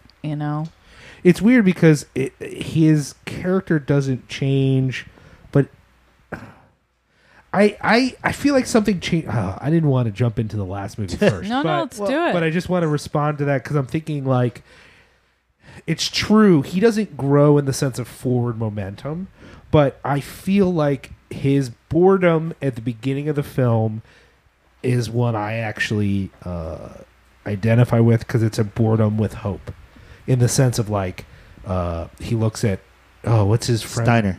He looks at Steiner and he's like, my life could be like Steiner's Yes. life. I Yeah. could write things and have interesting friends and be in love with someone and love our children and whatever. Have folk singers playing at your parties. Yeah, totally. Isn't Nico in there? I think she's in She there. plays the Isn't- actress, right? Yeah, she's one of them she's at the later on, party. though. yeah. She's Oh, later later on. on. Later on. When they okay. get to the castle, she's the one that takes them Yeah. into the That's car. right. That's and, right. and so what seems to happen for me is Also, I love Nico. Go on. yeah. Oh my god. Oh my god, I love It Nico. seems like his boredom, stuckness. Again, it also reminded me of what's the recent movie that came out about Rome? It's on Criterion now. It's something like "Beautiful" is in the title. Life is Beautiful. No, it's, Oh no, the Grand. the Great Great Beauty, Beauty. Great which Beauty. I've not It seen. reminded me of the Great Beauty, though. The Great Beauty could not even touch a Fellini film. But Right. the point is that it's that same feeling. I think the Great Beauty wants to suggest of like, you know, that one character in that one Fellini movie, that's all of fucking Rome. That Rome is just all these privileged people who don't know how privileged they are, And are just sitting bored, around yeah. bored, Fuck. surrounded by beauty, and they're just like the Great Beauty seems to suggest we're here in the cradle of civilization. And isn't it so droll? like there's nothing, but then it sort of ends on a point of life is meaningless, but at least we live in the most beautiful place in the world, so maybe it's not so bad. And I'm like, I love it and I hate it at the same time. Yeah. Yes. It's kind of, it would be kind of like a vapid pop star whose entire image is, don't pop stars suck how vapid they are? And they're so Yeah. good at it that you go, ooh, maybe I actually like Maybe I that do you're a like vapid that. pop star. Yeah. Yeah. That's what the Great Beauty is. Getting back Or to pop star, Never Stop, Never Stopping. The last Andy Samberg movie. yeah, you ruined that whole joke. No, it's not even a joke. That's what that. I movie's know, about. but I'm just saying, and I love it you messed it up too many times for it to so work. many times. Get used to it, Liam. So with La Dolce Vita, I think what happens is in his stuckness, in his feelings of empty Roman sort of, I'm just doing whatever. I'm sleeping with people. I'm not sleeping with people. I'm idolizing. See, but this it's or that. also weird that he's not. It's only implied. You don't really know. No, that's true. But And let me like- finish my point, which is that in all of that, he still has this feeling of a future. That this is just what he's doing now. But at any moment, maybe he's going to finish his book or he's going to decide to do this thing. There's all this stuff.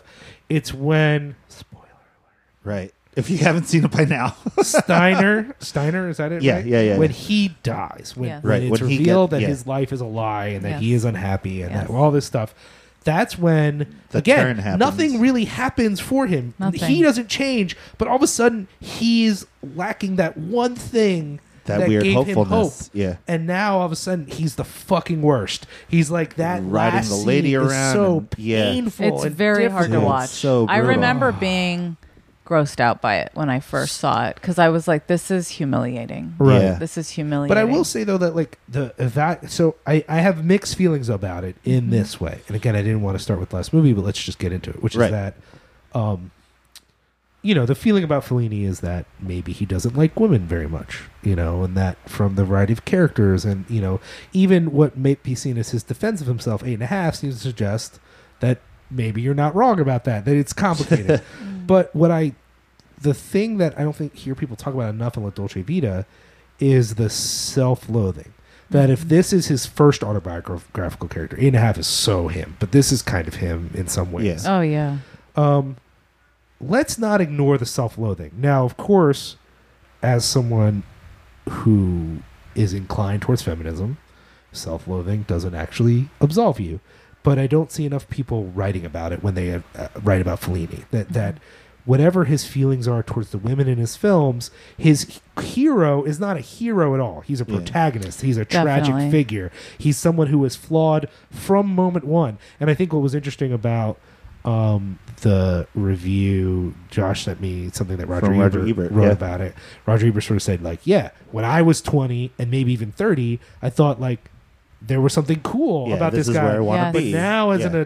as an older man, And I first quit. I kind of loathed him, like, God, this guy's the worst. Yeah. And now I love him, but I love him because he's flawed and fucked up. And Definitely. Yeah, you know what I it's mean? more of a pity. Roger Ebert never Yeah. wrote fucked up in his life, but you know what I He mean? said it was Like, a piteous thing. yes, yes. Like- Yeah. yes. No, But I see, that's the get thing. Like for me, the main distinction of this character isn't this weird escaping hopefulness. Sure. It's the detachment, and that is what makes the character. That all these things are happening, like you said, but he's completely detached from all of it, Right. and you never know like what his stake in any of this is. Right. And that, to me, is the most fascinating thing about this movie. To be fair, I loved this movie. Do you think he's detached though when Steiner dies? That's the only moment. That's the only moment. But I think that's why his character suddenly loses all of its charm. It's like the only thing that was connecting him Was to the hope to be humanity Steiner. was like this vision of who Steiner. It went, which is weird because he even admits they don't spend that much time together. But Yeah. maybe it's not just Steiner, but it's like Steiner is the example of what he hopes for the himself. idealization of what he projects for himself. I don't know. Steiner is that. Yeah. He you could tell when he speaks to him in that scene at the party that this is what he wants, that this is what he's aiming towards. Yeah. But Let's go back to Lestrada for a little bit here. Yeah. full disclosure, didn't see it. Only because the copy that I had didn't have subtitles, and I thought that Oh, would be a critical. pointless- Yeah. Yeah. And also, my only experience with Lestrada prior to this is the scene in Annie Hall where Woody Allen's in line to see the movie, and then the dude's talking about Lestrada, and he's like, "It's so indulgent. It's his most indulgent film." And then Woody Allen was like, "I wish I could hit that guy with a sock filled with horse manure." And he's like, if only, and he's talking about McLuhan and all this stuff, and I then he pulls remember it McLuhan well. out into the scene. I love that scene. Yeah, I love yeah, that yeah, scene yeah. so much. That's the only experience I with do. Lestrada that I've had. And then I watched do. like the first 5 minutes, and I was like, "Wait a minute, there are no subtitles in this movie. I'm going to be screwed for the episode." And here we You are. will not be screwed. I love that you did that because I was definitely going to not call you out at Nope. all. I was just going to have a discussion. Full disclosure, that's just No, how I the appreciate that. That's what happens. I'm sorry. I Hey. think we can talk about it. You know, You and Liam definitely can. I'll just Well, hang here's back. get in on question it, one. too. I wondered if you knew. What does Lestrada mean? Oh, I think I forgot what it means. Lestrada. What does it mean? I looked this up. I'm going at to one guess point. the star. I wanted to say the star, but then I'm like, I'll look it up, but let me ask a different question. yeah. Do you think? What did you think of this characterization? Let me look it up, Liam, since I didn't see the movie. That his wife plays. Is this woman? Is she just naive? You know what I mean? Yeah, Like, I is she? think Is there she something is. going on? Like, I just didn't understand in some extent what's going on with her character. Yeah. Well, I think Gelsomina is her name. I think Right. she represents a childlike innocence, you know, and to me. And I think it's something, and I'm forgetting the main character's name. I thought, what's the Anthony Quinn character? I'm forgetting The his name. street. It means the street. Sorry. The street. So this is the road, the street. the road. Yeah. this the is my street, the inclination. road, Yeah. Is this also, and I'm basing this purely on how the word was used in other parts of other movies. Mm-hmm. Could it also go for the way? Yeah. Like, is there like a double meaning here of like, yes, it's the road, but it's the road in the sense of the way? In other words, do we think there's some weird Catholic stuff going on in this movie? Oh, I think there's a ton of Catholic stuff going on. Because in there's a this movie. sense for me when I was watching ton it. of it. Do Yeah. you think there's something going on here with this like sacrificial woman thing that she's like giving something to him, and part of the tragedy is not just that he's an asshole, but that she has sacrificed something for him and he's missed that. Yeah, I think it's a film about someone who doesn't know how to love. And I think it's about a man who doesn't know how to love, you know. And I think that is the tragedy, you know. And I think that's why I, you know, in all this exploration and dialogue about like getting more, you know, women and talk, you know, to direct and talk about things like that. I think like part of what I hope adds to this discussion is a really like deep exploration of masculinity and not just these kinds of superficial things. And I think it's a pretty deep exploration of what that is. And you could argue Fellini has a kind of like horror Madonna complex in I mean, his some movies. of my anxiety was about is what she feels for. Again, it begins with a Z. What is that? I know it character? does begin with a Z, and I was like, Anthony Quinn. I know it's not. Yeah, Is what she's feeling for Anthony Quinn love, or is it just like idolization? Like there's some extent to which, as much as the movie deconstructed Quinn in a way and really put the spotlight on him, something about her character just made me feel weird. I don't know what it was, and again, it's you know, it's his wife, and it's a difficult character she's playing. But you know, we could compare it to Cabiria, even though Cabiria herself has her own brand of naivete and makes her own, she still seems to have some more agency, and she makes sense to me. I get why she's making these decisions. Yeah. Whereas the character in Lestrada, I'm like, why does she put up with it? Is it I just because she know. doesn't know any better, or is there some valorization of that I'm I think not it's cool a with? I don't know. combination of the two. I think it's Okay. a combination of the two. I think for me, it's like you could argue it's an abusive relationship, Yes. but there's love there that she has for him, and he can't see it, and that's Right. kind of the cycle of it.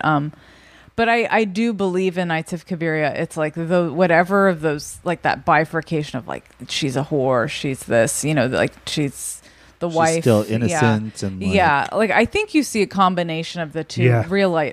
be fully realized in Nights of Cabiria, because she is a prostitute, but she's also someone who, like, yes, she uses her body, but she's also aware that she uses her body, and she's also a believer. She believes in love. She believes the next guy is going to be the right guy, and we as an audience kind of know it's not gonna be. Yeah. You Well, and I know? think Well, she's that's the thing about Knights of Cabiria. There's a strange element of whimsy to that movie that is definitely like diametrically opposed to the reality of the story, wherein she is prostitute and she works on the lower end of that, right? And it's like it just seems so, again, carefree in the delivery of the story, which I thought was very intoxicating. Which is so hard to do, because the more I get to do this, more I've been able to do this, as far as directing is concerned, it's so easy for a set to get heavy and serious and stuffy. And I think it's such a gift if you can keep it light and feel whimsy. Like by the time you're shooting something and by the time it's in the editing suite, the whimsy is vacuumed out. Yeah, it you can know, evaporate. I and could see to that. keep that Yeah. is such a treasure. I think that's something that if a director can do that, even with such heavy storylines, is that's the talent to me. Yeah. So, this is like a weird question, but it's something that I was thinking about. I wanted to get your input on, and I would get Josh's opinion on the movie. Was Anthony Quinn dubbed in Lestrada? I Everybody was believe dubbed, right? everybody was dubbed. But I mean, was do. he dubbed such that it wasn't even him? You know what I mean? Oh, Like, interesting. I assumed it was him. I know I don't know. It didn't sound like his voice to me. It It didn't sound didn't? anything like his voice It to me, but I sounds could be wrong. It deeper. It sounded Yeah. like a deeper version of him, but Just this guy with this growly, very growly. But Maybe I it's assumed the it was robust him. sound of him in his youth. I assumed it was him. I possible. assumed it was like kind of added on. He's his never looked young end. to me. Like even in this no, movie, yeah. when he's doing the strongman thing, I'm like, my Yeah. man does not look like he's up for this task at all. I mean, I get that all he does is break a chain with his chest, but even in that, I'm like, Oh, no. yo, you sure you got that, bro? Yeah. Are you okay? That's funny. Yeah, the other actor I thought that about recently is Lance Henriksen. I saw a movie with Lance Henriksen from like 1970, and my man looked old and balding. I was like, dog, really? Like, what have you been eating? Cigarettes? Like, come on, bro. But no, sorry, I don't know digress. who that is. Not pertinent to our discussion about the movie I didn't see. So, I mean, I think that,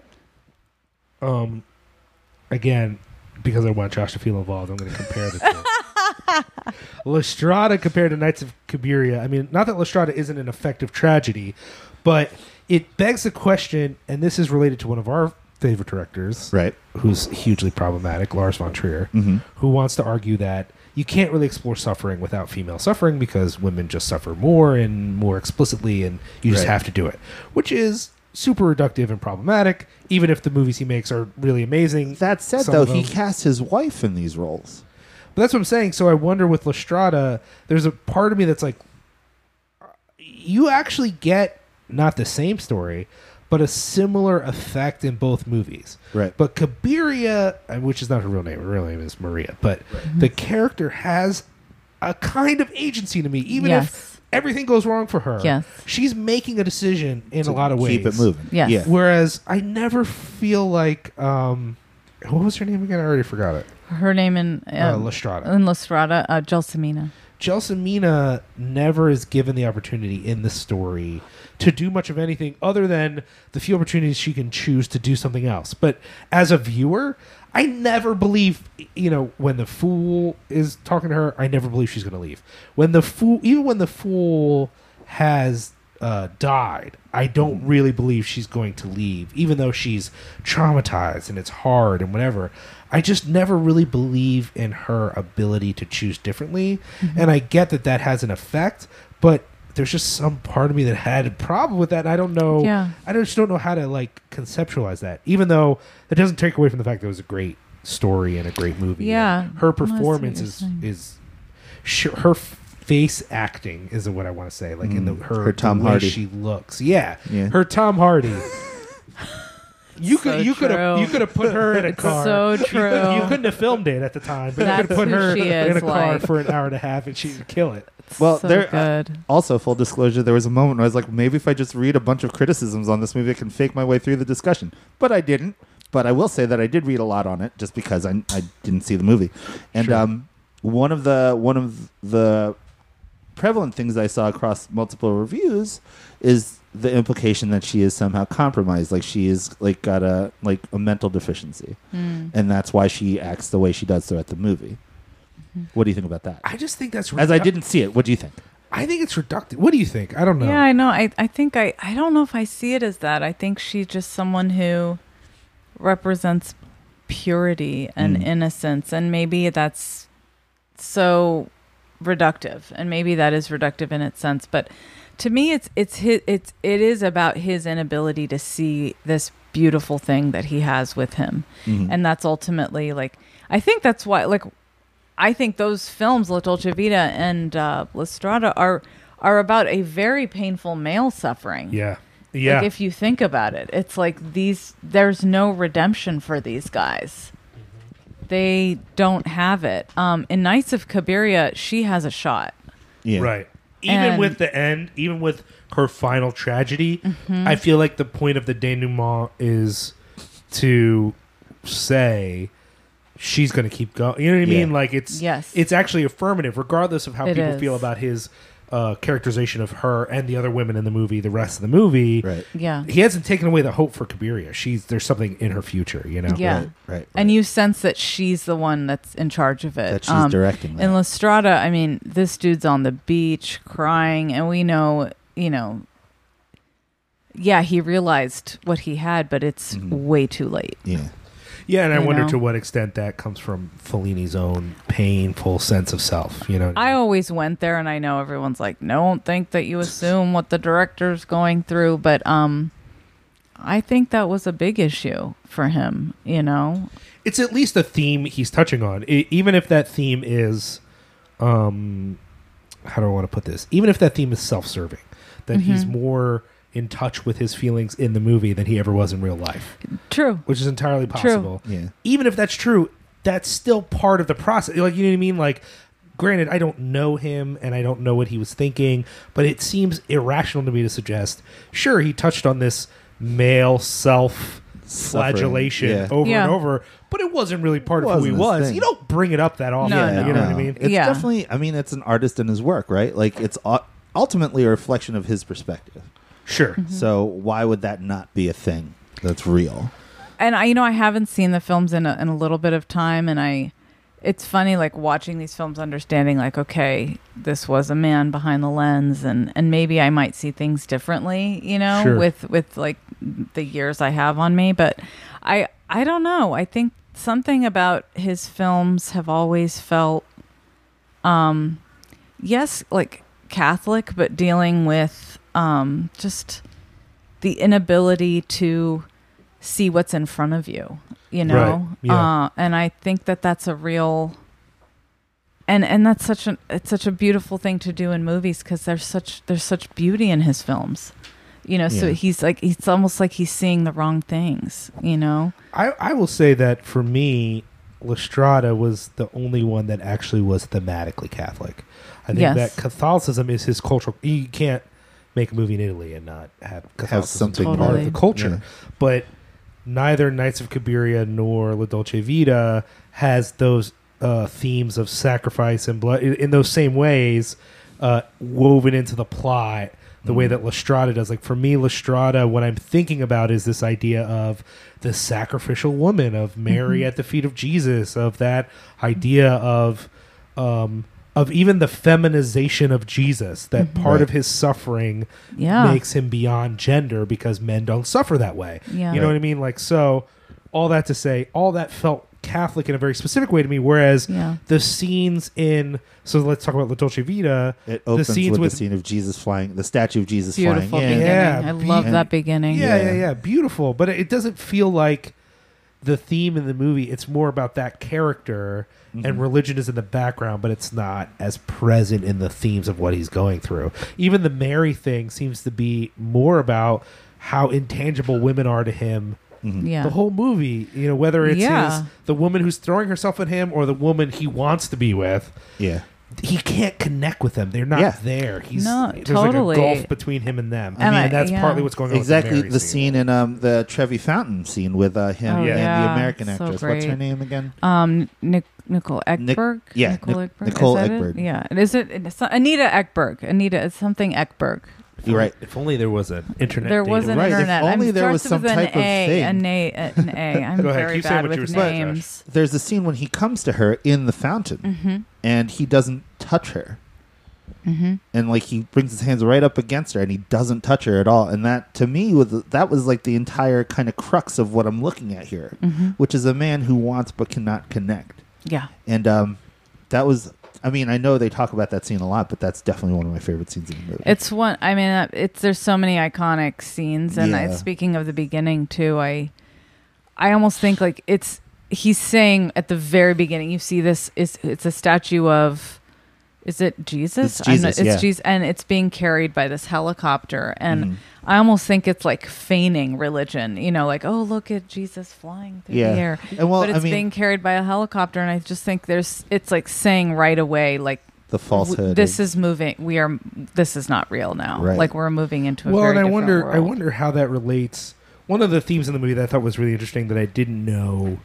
I don't have an answer for this, Right. But the role of the paparazzi in the film, that constantly they're there, they're present. Yeah. And when we first see this Jesus statue, he's with this thing Yeah. as like covering it. Like the Jesus statue is like the guy at dinner with not his wife. But Right. this is all just part of Rome and Rome's see- scene and whatever. And so I wondered how that scene related to that theme and how the themes of the film, his disconnect and his idolization of women, were connected to paparazzi culture. He invented that word Right. because of that Paparazzo. movie. Yeah. Right. But, But you know what I mean? Like that's the, but, and correct me if I'm wrong, is there another movie where we see that? I don't think I've ever seen a film before that one where we see that phenomenon Yeah. Yeah. of the photographers chasing down the celebrities or Right, right. or the Yeah. victims of murder or whatever it is. Yeah, I had never really seen that before either. Or since, Think honestly. about it. Yeah, I mean, it was it 1960 when they made that film? Yeah. But yeah, that was new. I had never really seen that before Well, either. the other thing that I read also is the juxtaposition of that first scene with the final scene where they find the dead Sea Ray, and how the first scene is the Jesus but it's false, and the last scene is the Jesus but it's real and ugly. So, and that was apparently there's a palindromic like folding of this movie where the scenes correspond with each other. Wow. Which, Yeah, I mean, the exact middle of the movie is when he is typing in Yeah. the restaurant Yes. and with the young failing. lady, yeah, And he's interacting with this young woman, the most sort of innocent woman in the film. And, yeah, you know, I thought his interactions with her were funny to me because it's like he doesn't know how to talk to any woman without flirting. yeah. There's yeah, no yeah. interaction with any female except for his wife because he's screaming at her. Right. They're screaming at each other. But you know what I Dude, mean? Like, that wife character is brutal. Yeah. it is Holy brutal. shit! That it opens with her suicide attempt. That's her It introduction. was really brutal. Oh, it's my really goodness. brutal. But what I Wow. like about the final scene with the young girl is they can't communicate with words. Yeah. Right. Yeah. And he He just kind of gives will never up. understand her, and there's something like ineffable about her, like she'll never be pinned down and he'll never know. And I don't know, there's something really But lovely about that to Also, me. a final scene on a beach. On a beach. Yes, He's true. big Yeah. about the Yeah. Is that a cathartic thing? beach scenes. For him, I think they are. I always thought of like baptism and water and just yeah. kind of renewal, and I think beaches There's are a like few that for things him. that are in each movie that if you watch them in a row, you kind of notice, like the exotic performer. Yeah. Yes. Yeah. so the like, clubs have to have some Yes. not Italian Yeah. I person know, performing. which kind of maybe doesn't age so well now to me. 'Cause I'm always like, ooh. the only part where the it was black ladies with the so horse tails is a little bit weird. Yeah. Say it. that was weird, but there's only one part that is completely painful to me where I'm like, okay, this is actually now moved into offensive, which is What the is- old man's speech about Oriental women. Yeah. Oh yeah. And That's the a rough one. person in the room to which he is basically talking, because she's the one She's woman sitting there playing who's guitar. of Asian descent. Yeah. She never gets to talk. Yeah. So every Italian woman in the room gets to let him know, or American, some of them are, Yeah. let him know, you're a pig and blah, blah, blah. Like, they all get to have an opinion. But the only actually Asian person in the room, you stay she doesn't silent. get to talk. Yeah. Keep singing Yeah, that. that's- Yeah. And Not again, I don't cool. want to say because that's, I mean, I'm sure that's the case in every movie at that time. And I'm not trying to say like Fellini's the worst, but it was the only part, like the exoticism thing. Yeah. You could have pulled it as, hey, look, we're in this center. This I mean, there's a weird sense collector. well, there's a sense in which this is the center of Italian culture, like Rome. Right. And what he shows us of Rome is never like, look at the art. It's always, look at the trashy street. Look at where the prostitutes hang out. Look at he's never, and then when we finally see culture in some sense, it's not Italian. Yeah. Every Yeah. time there's a performer, they're playing rock and roll, or Yeah, they're playing it's true. Spanish music, or they're playing Asian, you know what I mean? Yeah, Like, yeah. no one is ever like doing Italian things Yeah. in a artistic sense. It's true. And why is that? You know, like that's in it. And I don't know if that's, it's hard for me to know. Again, this is where you break down trying to say the director. Is he critiquing that? Is he saying like, oh, this is bad because There Italy is no actually- weird indigenous. like Italy has art. Why Yeah, isn't that a part of thing? Roman culture? Or is he trying to make a case that Rome is like This a nexus of all these It's different. metropolitan. Yeah. We're so metropolitan here. Look at all these Americans who are here. Look at all these. Yeah. So it's, you could go either way, and I don't know what he's trying to do, but I could see it either way. I'm not Right. sure. Yeah, I think you could go both ways on that. You know. But it's weird, right? It Yeah, is it's definitely some of not it is normal. strange, and Yeah. it's interesting to watch it with our eyes now and sort of see things and go, ooh, that makes me uncomfortable. But then again, wonder like, is that on purpose? And I don't know. I mean, even if it is on purpose, why is it on? What is he Exactly. saying? Yeah. You know How what I did mean? he get there? Yeah. yeah, I mean, again, though, like even as a modern viewer, there's something for me about the Cabiria character in Knights of Cabiria that I was just like, I'm surprised by this character. Right. too. Because the whole point of her in that story is to be, in some sense, I don't want to say pathetic, but that sort of emotional, like you feel Yeah. for her, Yeah. but it still feels a little triumphant at the end. I It don't know does. what to make of that. Dude, the most beautiful scene in that movie is when she's hypnotized. I and remember that. That scene Oh, is yeah. so gorgeous. Like it's So so good. beautiful, and it's so telling of her. Yeah. You know what I mean? It definitely made me feel like, is this the version of like the trope today of the pixie woman that's always like the intangible, right? Mm-hmm. And I thought maybe this is the Italian 1960s version of that, of your what's that Sparks movie? Oh, Ruby Sparks. Oh, Ruby Yeah, Sparks, like is which it I the never version saw. of that? Is she that? You know what I mean? Like this strange, like not again disconnects a very strong theme in this movie, I think, because she goes through all this shit, and again she's got the straight eyebrows, and she like has this Charlie Chaplin-esque Yeah. connection to all the events that are happening that are very dour. So is that what it is? Like, is that disconnect the story? That's what I thought about while I was watching the movie. So Yeah, I don't know. I remember watching it. I was in film school when I saw it for the first time. It was like a Friday night and everyone was out. And I was like, I'm watching Knights of Cabiria. And I just remember being like, Way to let us in on your, yeah, on I your was like, I'm college going to sit on experience. my futon and watch this movie. That sounds like And I was so moved by it. Again, Yeah. I just felt like, I don't know. She just goes through so much shit and she just believes. She Yeah. wants to believe. And I don't know what it was like. She'll, and I love that she ends alone. She's not with a guy. We know no one's going to come and rescue her, even though she doesn't totally believe that either. I think she thinks that like someone's going to Nor come does in. She also doesn't kill herself. She doesn't. Which is like that to me is also a very fascinating part of this picture, that she's begging him to kill her because he's taken everything, and she doesn't do it herself. She doesn't fucking jump off the cliff. No. So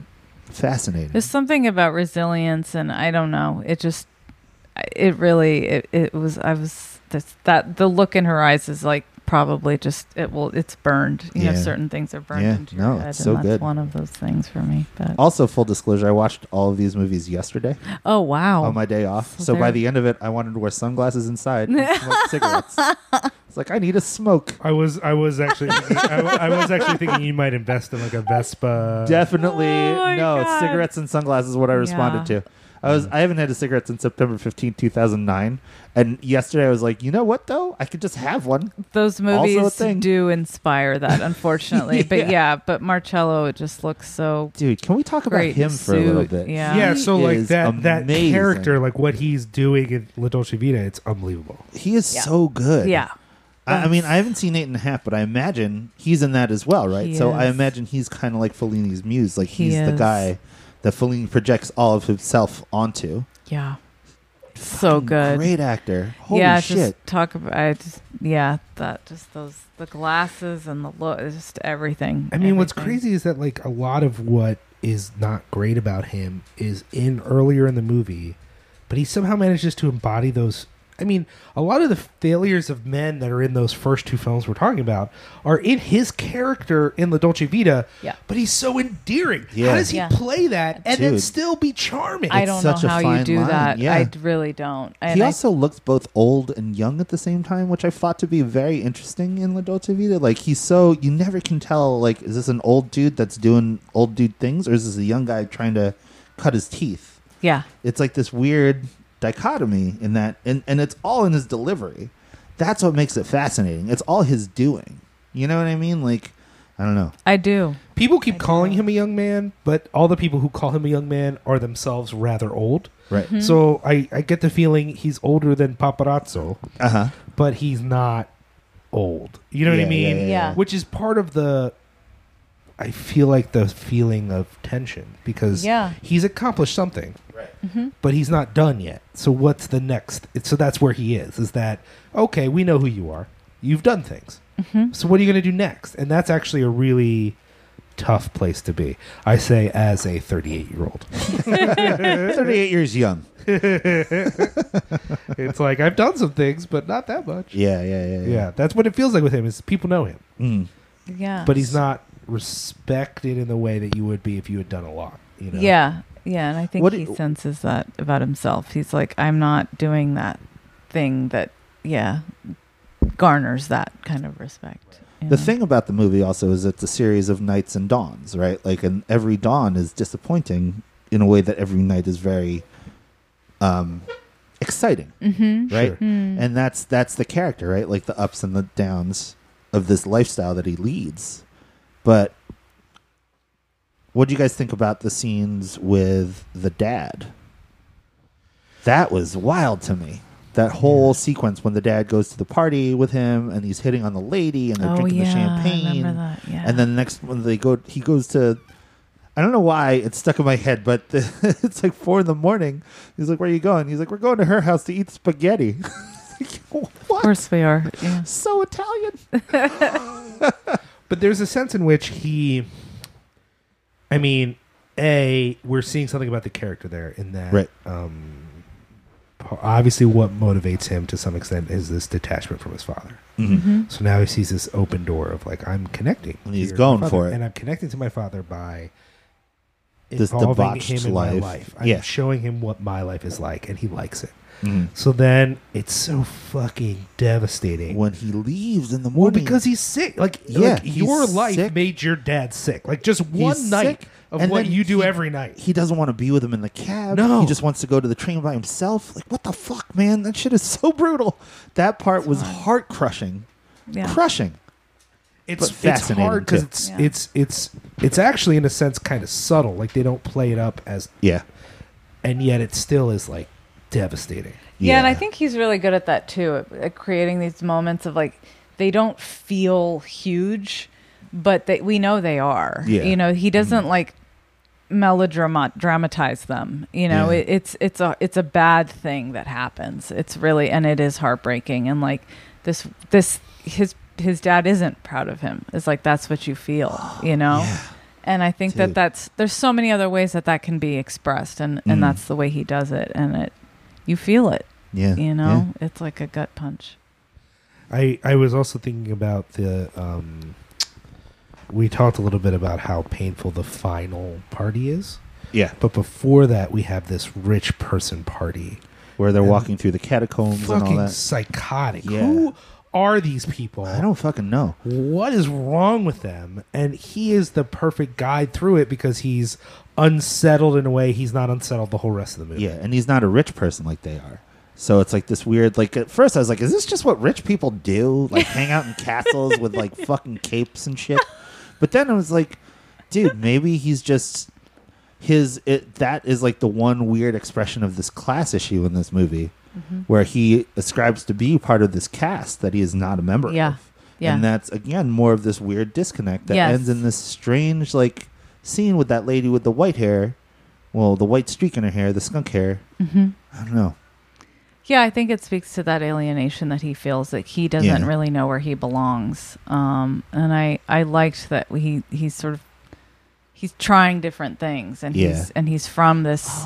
It just And yeah, then there's the doesn't quite commonality fit. of that lady from the first scene, Yeah, and she's speaking to him through the fountain, and then Oh, she's making out with the other dude, and he's Yes. all talking real to her. Damn, it's like, oh, hurt piece, it's like terrible. it's everybody's kind of playing each other, and Yeah, he's getting played, and you get the feeling that that's not even her real name, and all this other stuff, and it's so alienating. It's really it's Yeah. a tough film, you It know. really is. It's not easy, but I don't know. I did think about it. I thought about it a lot when I was writing Namor, because I Yeah. thought, how do you make such a passive character so compelling? Yeah, And he really is so compelling, you know. yeah, I agree. Yeah, he doesn't have a home. But, Brutal. yeah. All right. Oh man. Yeah, I know, dude. It's funny because this is there's all three of these films have Two of which I've seen. Sorry. have moments that are of a lightness, that are like this fun, and it reminds me of 8.5 in the sense that like 8.5 could be viewed as this like comedy, like a goofy whatever, if it wasn't revealing all this shit about this guy who's already established. Like 8.5 is such a self-knowing movie of like, I am Fellini. So Yeah. now I'm going to make this movie and show you a bit of who I am. Granted, fabulation. He's doing a good bit of fabulation, sure. But there's still a revelation in fabulation. Right. There's a revelation in mythology. And so he's going to reveal himself while concealing himself. And yet, it's like kind of funny in a weird way, even as it's like super critical and cynical in another way. Yeah. But that's the same in these movies. There are few moments. Lestrada's the most depressing. Lestrada for me. is really tough. But there Yeah. are a few humorous moments, mostly because of her, because of her characterization, and the fact that character. What bums me out about the idea that she is in some ways developmentally not quite there, Right. is I think she's just funny. Like I think she's just playing Yeah. a classic clown character, Yeah, which we're she- interpreting as like whatever. But I think what goes against that is like later on in the movie when she's learned how to play the trumpet beautifully. Right.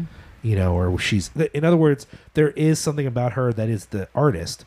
And remember, you wouldn't remember, you didn't watch it, Right. Because I didn't see it, but go on. The thing about Lestrada is he keeps referring to himself as an artist. Yeah. The artist's life. Yeah. Excuse me. The artist's life. The artist's life. My man breaks a chain with his weak ass chest. Right. It's not even a big chest. He's not even an Not the athlete. chest that's in question. How big is the chain? That's what I want to know. He's not even an athlete, let alone an artist. But that's Right. the whole thing for him is I'm living the artist's life. Well, she actually seems like she could be an artist.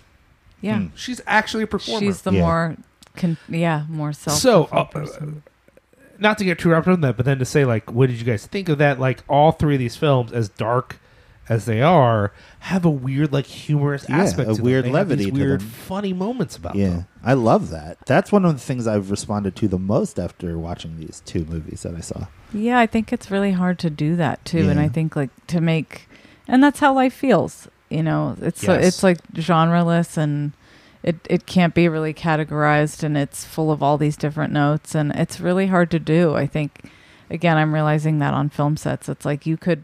I think I have a pretty good set. Like everyone, it's a nice vibe, but you could see how it could get serious and be drained of life. Yeah. And That must be such a tenuous line to walk.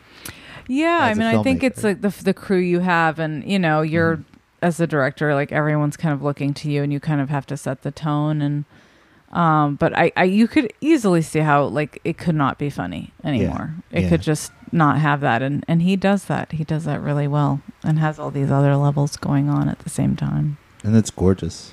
Oh my really God, is. it is. I mean, that's the- that's- stunning. The version of La Dolce Stunning. Vita that we saw was the remaster. Was it the Criterion? Yeah. It's so good. It's so beautiful. Yeah. Breathtaking even. Yeah. Well, the version of La Strada at Nights Kabiri I watched were also nicer because Oh, were they? I watched what's on Filmstruck. and Right. they're- Oh, It's the great. Criterion thing. yeah, Yeah. yeah. I basically. Are you happy with Filmstruck? I want to joined join. only for these movies. Oh wow. Okay. In Yeah.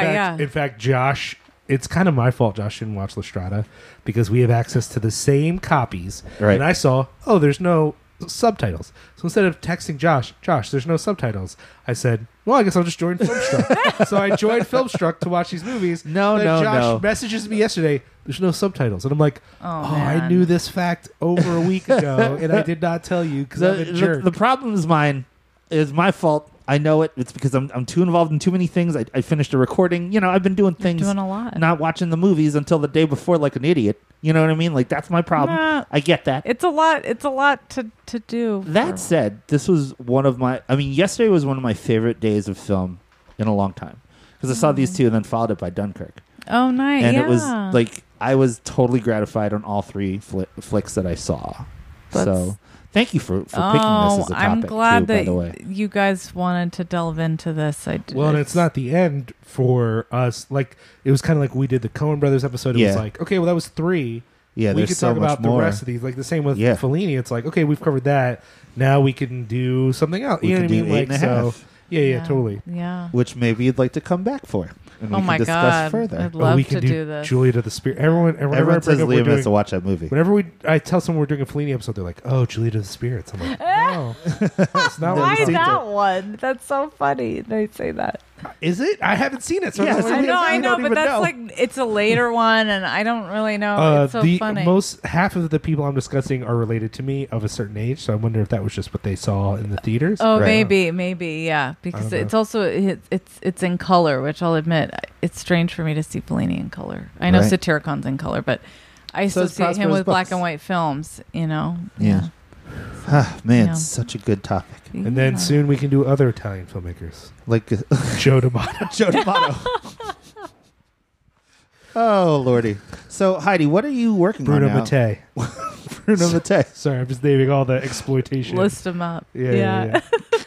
So what's on the horizon for you? What are you plug working on now? some things. Plug Yeah. some things. I'm writing. I'm in that hole of writing, so I don't have much to plug, but I'm giving myself a kind of schedule about writing to try to do it at least 4 times a week. It's awesome. Because of you get home, you're tired, you don't want to do anything. So Oh, yeah. it's been helping me to do that. So I'm writing a feature, and I'm also writing a television thing. So That's awesome. trying to see what I can do. And go from there. Yeah, it's a period piece. It's set in 1970s. It would take me back to Cairo. It's very I can't even imagine trying to raise money for a period piece, but I'm like, don't think about the money. Just write it from your heart. It's also a little more genre. It has judo in it, and Nice. it's just Judo? It's pushing me to sort of. I'm trying to embrace a little bit of genre. I would cool, like man. to do I that. appreciate that. Can I ask you Yeah. a director question? Yeah. Do you have a chair with your name on it and a big cone? That you You yell want to through? know something? Yeah. So I had to get a leave. I did 7 weeks leave. My work gave me 7 weeks leave to go make my movie, to make No More. And before I left, the crew at Fresh Air had bought me a director's chair with my name on it, which was just made me tear up. So What I about have the cone? it. Did you get the I cone? don't have the cone, and Next I did not movie, you use get a the chair cone. on the set, but we have it in our home. So I Anyone see it. listening who wants to hook Heidi up with the giant cone. No. No one listening gets to do it. Cinepunks will offer the cone for you on your next feature. Where are we going to want get the that I don't cone. care. I'm going to make it happen. I want All right, that cone. I'm into it. I'm I've into also it. thought I need to wear, like, not that I need to be, you're thinking about a million A other beret? things when you're directing, but Fellini always has this hat that I really like. I'm like, I want a hat. I want to so do a cool. hat. I love the pictures of directors who basically just go into like hobo mode. When they Like they pictures just of wear the same thing every day. And it's Pictures Don't of, have like- time. I know, dude, pictures Chris of later Nolan, Kurosawa. though. Chris Nolan looks sharp. Does like he? looks like he's wearing like a little 3-piece like vest collar. No way. And I've heard he always has tea, like a decaf tea. Ooh, I don't even know what he looks like. I love these routines of people. Oh, he's so white. Yeah. Dude, I was saying though, the Kurosawa look at the later films when he just looks like my dad. That shit is so dope. It's like hard style bucket hat and sunglasses. Yo, It's hot. righteous Yeah. style, man. All about it. That's the Asian man I want to be that when I get style. older. I would literally just want coffee at all times. Like I would be like, Arranged. if I was a director, I'd be like, look, I don't have any crazy requests other than Coffee every day. if the coffee by my hand is cold and or empty, you must fix that solution or you must solve that problem. Other than that, I don't care. I'll take care of myself. Yeah. I'm fine. I don't need anything. But you keep on top of that fucking coffee. And they just that's like the one person. That's like, the thing they got to do. yeah, they got to do that. And I guess if they're the coffee person, they have to laugh at my jokes. But Right, that's it. right. No, I just want. good. If I were to direct a movie, the only thing I'd want would be the chair and the cone. I appreciate that. That's it. Is there anything else you want to plug or someone else's thing you want to plug if there's someone you think is awesome that you want people to know about? Do I want people? Oh my gosh, I don't even like filmmaking or just Anything, anything really, in yeah. general. I mean, I a film I haven't seen. I mean, I guess people know her, but I haven't seen The Bad Batch, and I'm curious about that. And I don't know if you have seen it or if you've seen her previous work. I'll be honest. Who's the director? Anna Oh. Lily Amarpour. You know, from a Girl She Walks did Home Girl Alone Walks at Home Night. Oh, Alone at right. Night. Yeah, so I'll be honest. you didn't feel it. I'm ambiguous on it. Oh, so you saw it. I did. You weren't sure. I just think she's such a visually strong filmmaker, Right. and I'm so struck by like even just the advertising. And it's like I feel like she's such a strong visual. It works visually. It works really visualizer. well. Yeah. The only performance in it that is actually kind of fun is Keanu Reeves. Oh, cool. I'm a fan of Keanu. Me too. We are John Wick John obsessive. Wick. So. Loved both of them. Yeah. Yeah. I haven't so good. seen them. Josh, but anything I you am want a to fan. plug, either yourself or somebody else? Kochiyama Records recorded. Cross Keys vocals are almost done, so those two will be coming out soon. And that's all I got. The only thing related to me is Cinepunk stuff. Check out all the new shows. So many new shows. The numbers on the shows are not the numbers that are our numbers, and I would really like more people to check those shows out. Right. Because they're good. Yeah, I think they're really great. I shouldn't say especially. I don't have favorites. Right. It's like your children. You can't love I one can't over love the one other. more, but I think you should check them all out. I'll leave it at that. Right. And on a personal level, some people I think slowly discover that I'm on Twitter. And unlike Josh, I actually use Twitter. So if You you do? want to follow me on Twitter, that's at Liam Rules, RULZ. But to be fair, all I do is retweet people and then occasionally complain about my diabetes. So it's up to you to decide. As far as someone else's thing that I wanted to plug, I just had it in my brain. Oh, because you are a guest, I wanted to plug the Black Star Film Festival. Yay. Something that we haven't talked a lot about, and I sort of put it out there that I wanted someone from Cinepunks to go and cover it. Oh yeah. So far, the response to that has been nil. Yeah. I just think a lot of our best writers are not in the Philadelphia area, unfortunately. Mm. And the ones who are in the Philadelphia area are just super busy. So it's hard. Right. It's difficult. But I'm hoping we can at least get to a couple screenings and get some coverage. that would be right. great. I think that's a fest so that cool. doesn't get the respect or the visibility. or that the it deserves. visibility. Let's say visibility, because I think it's respected by people who know. Yeah. But as far as the visibility among the wider Philadelphia film community, doesn't get it, and it Right. doesn't make sense because great movies play it. So Right. Yeah, I would love to plug it too because we screened them more there last year and it was so wonderful, and I just think that I was a juror this year for the documentary category. Nice. And that was a lot of fun to watch those films, and I just they're doing great stuff. Like just even the panels that they're having this year. Ava DuVernay's coming to talk. Nice. It's going to be pretty special, and the documentary films were fantastic.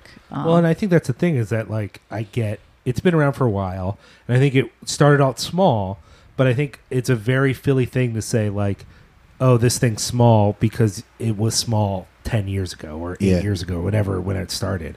But now it's not that it's grown and it's really gotten established and it has great movies. And I think let's put it this way, it's better than some of the other film festival options in the Philadelphia area. We'll Right. just say that. Fair enough. We'll just put that out. I I think believe it's that was great. where the review for Namor on Cinepunks came from did. last year's It screening. did. Where Andrew yeah, Welbrock, it friend did. of the He podcast, wrote did a it. lovely review. Yeah, I liked that a lot, and I loved just the energy of that festival. And Yeah. I Andrew- know Maori who started it because we both went to Temple, and she's just like an amazing Yes. curator and Yes. gatherer of talent, and she just They keeps show those people great around things. her. They also just her talent also spreads to just like people and music and art, and like she works at the ICA. Like she's just a tastemaker. Like Awesome. so Andrew great. pulled the classic Cinepunks move of writing one really good review And then never writing again. He was really good. I know, really he's the enjoyed best. that review. We I was always like- have someone who comes on, writes one really stellar thing, and then disappears and for then all time. pieces out and And I'm goes like, back all right, to see being you an later. attorney. I mean, he's busy lawyering Yeah, or I whatever know. he I does. guess he's but like Hey, I have an Working important for the job too, government. I but know. I still waste my life. but he's also the bass player for the Cross Keys, so he gets a pass. Well, that's true. Everyone in a band with Josh gets a pass. It's true. That's so many people. It's like 20 people. It's like way too many. yeah, people. it's too many people. We could just have a conference of Josh bandmates. I know, and they'll all complain about me. All right. Hey, Heidi, Fascinating. thank you for coming on. Thank you so much. And Hey, if thank you're you for listening- introducing us to these movies because, I mean, even though they're on the radar, like as film people, we should have seen them by Yeah. now. This was the reason that we did. And thank let you us so go much ahead for and plug Namor. It's on Netflix, y'all. It's thank you awesome. Have, you have no wonderful excuse movie. not to watch it. Thank It's you so amazing. much. Super good. We're really glad you were here to be with us. Thank and- you for asking me. I loved it. No problem. You're great. Loved it. What I should. Oh yeah. So hey, thank you for listening. Please rate, review, and subscribe on iTunes if you use iTunes, or if you use another podcast app. Rate, review, and subscribe up there. I'm not picky. Just give us those damn Stitcher. stars. We don't care. Yeah, do the Stitcher. I know But we do love 30 each and people every one listen of on you. Stitcher. We love you guys. Yeah, we do. Thank you so much. Episode 67, Smoke Bomb.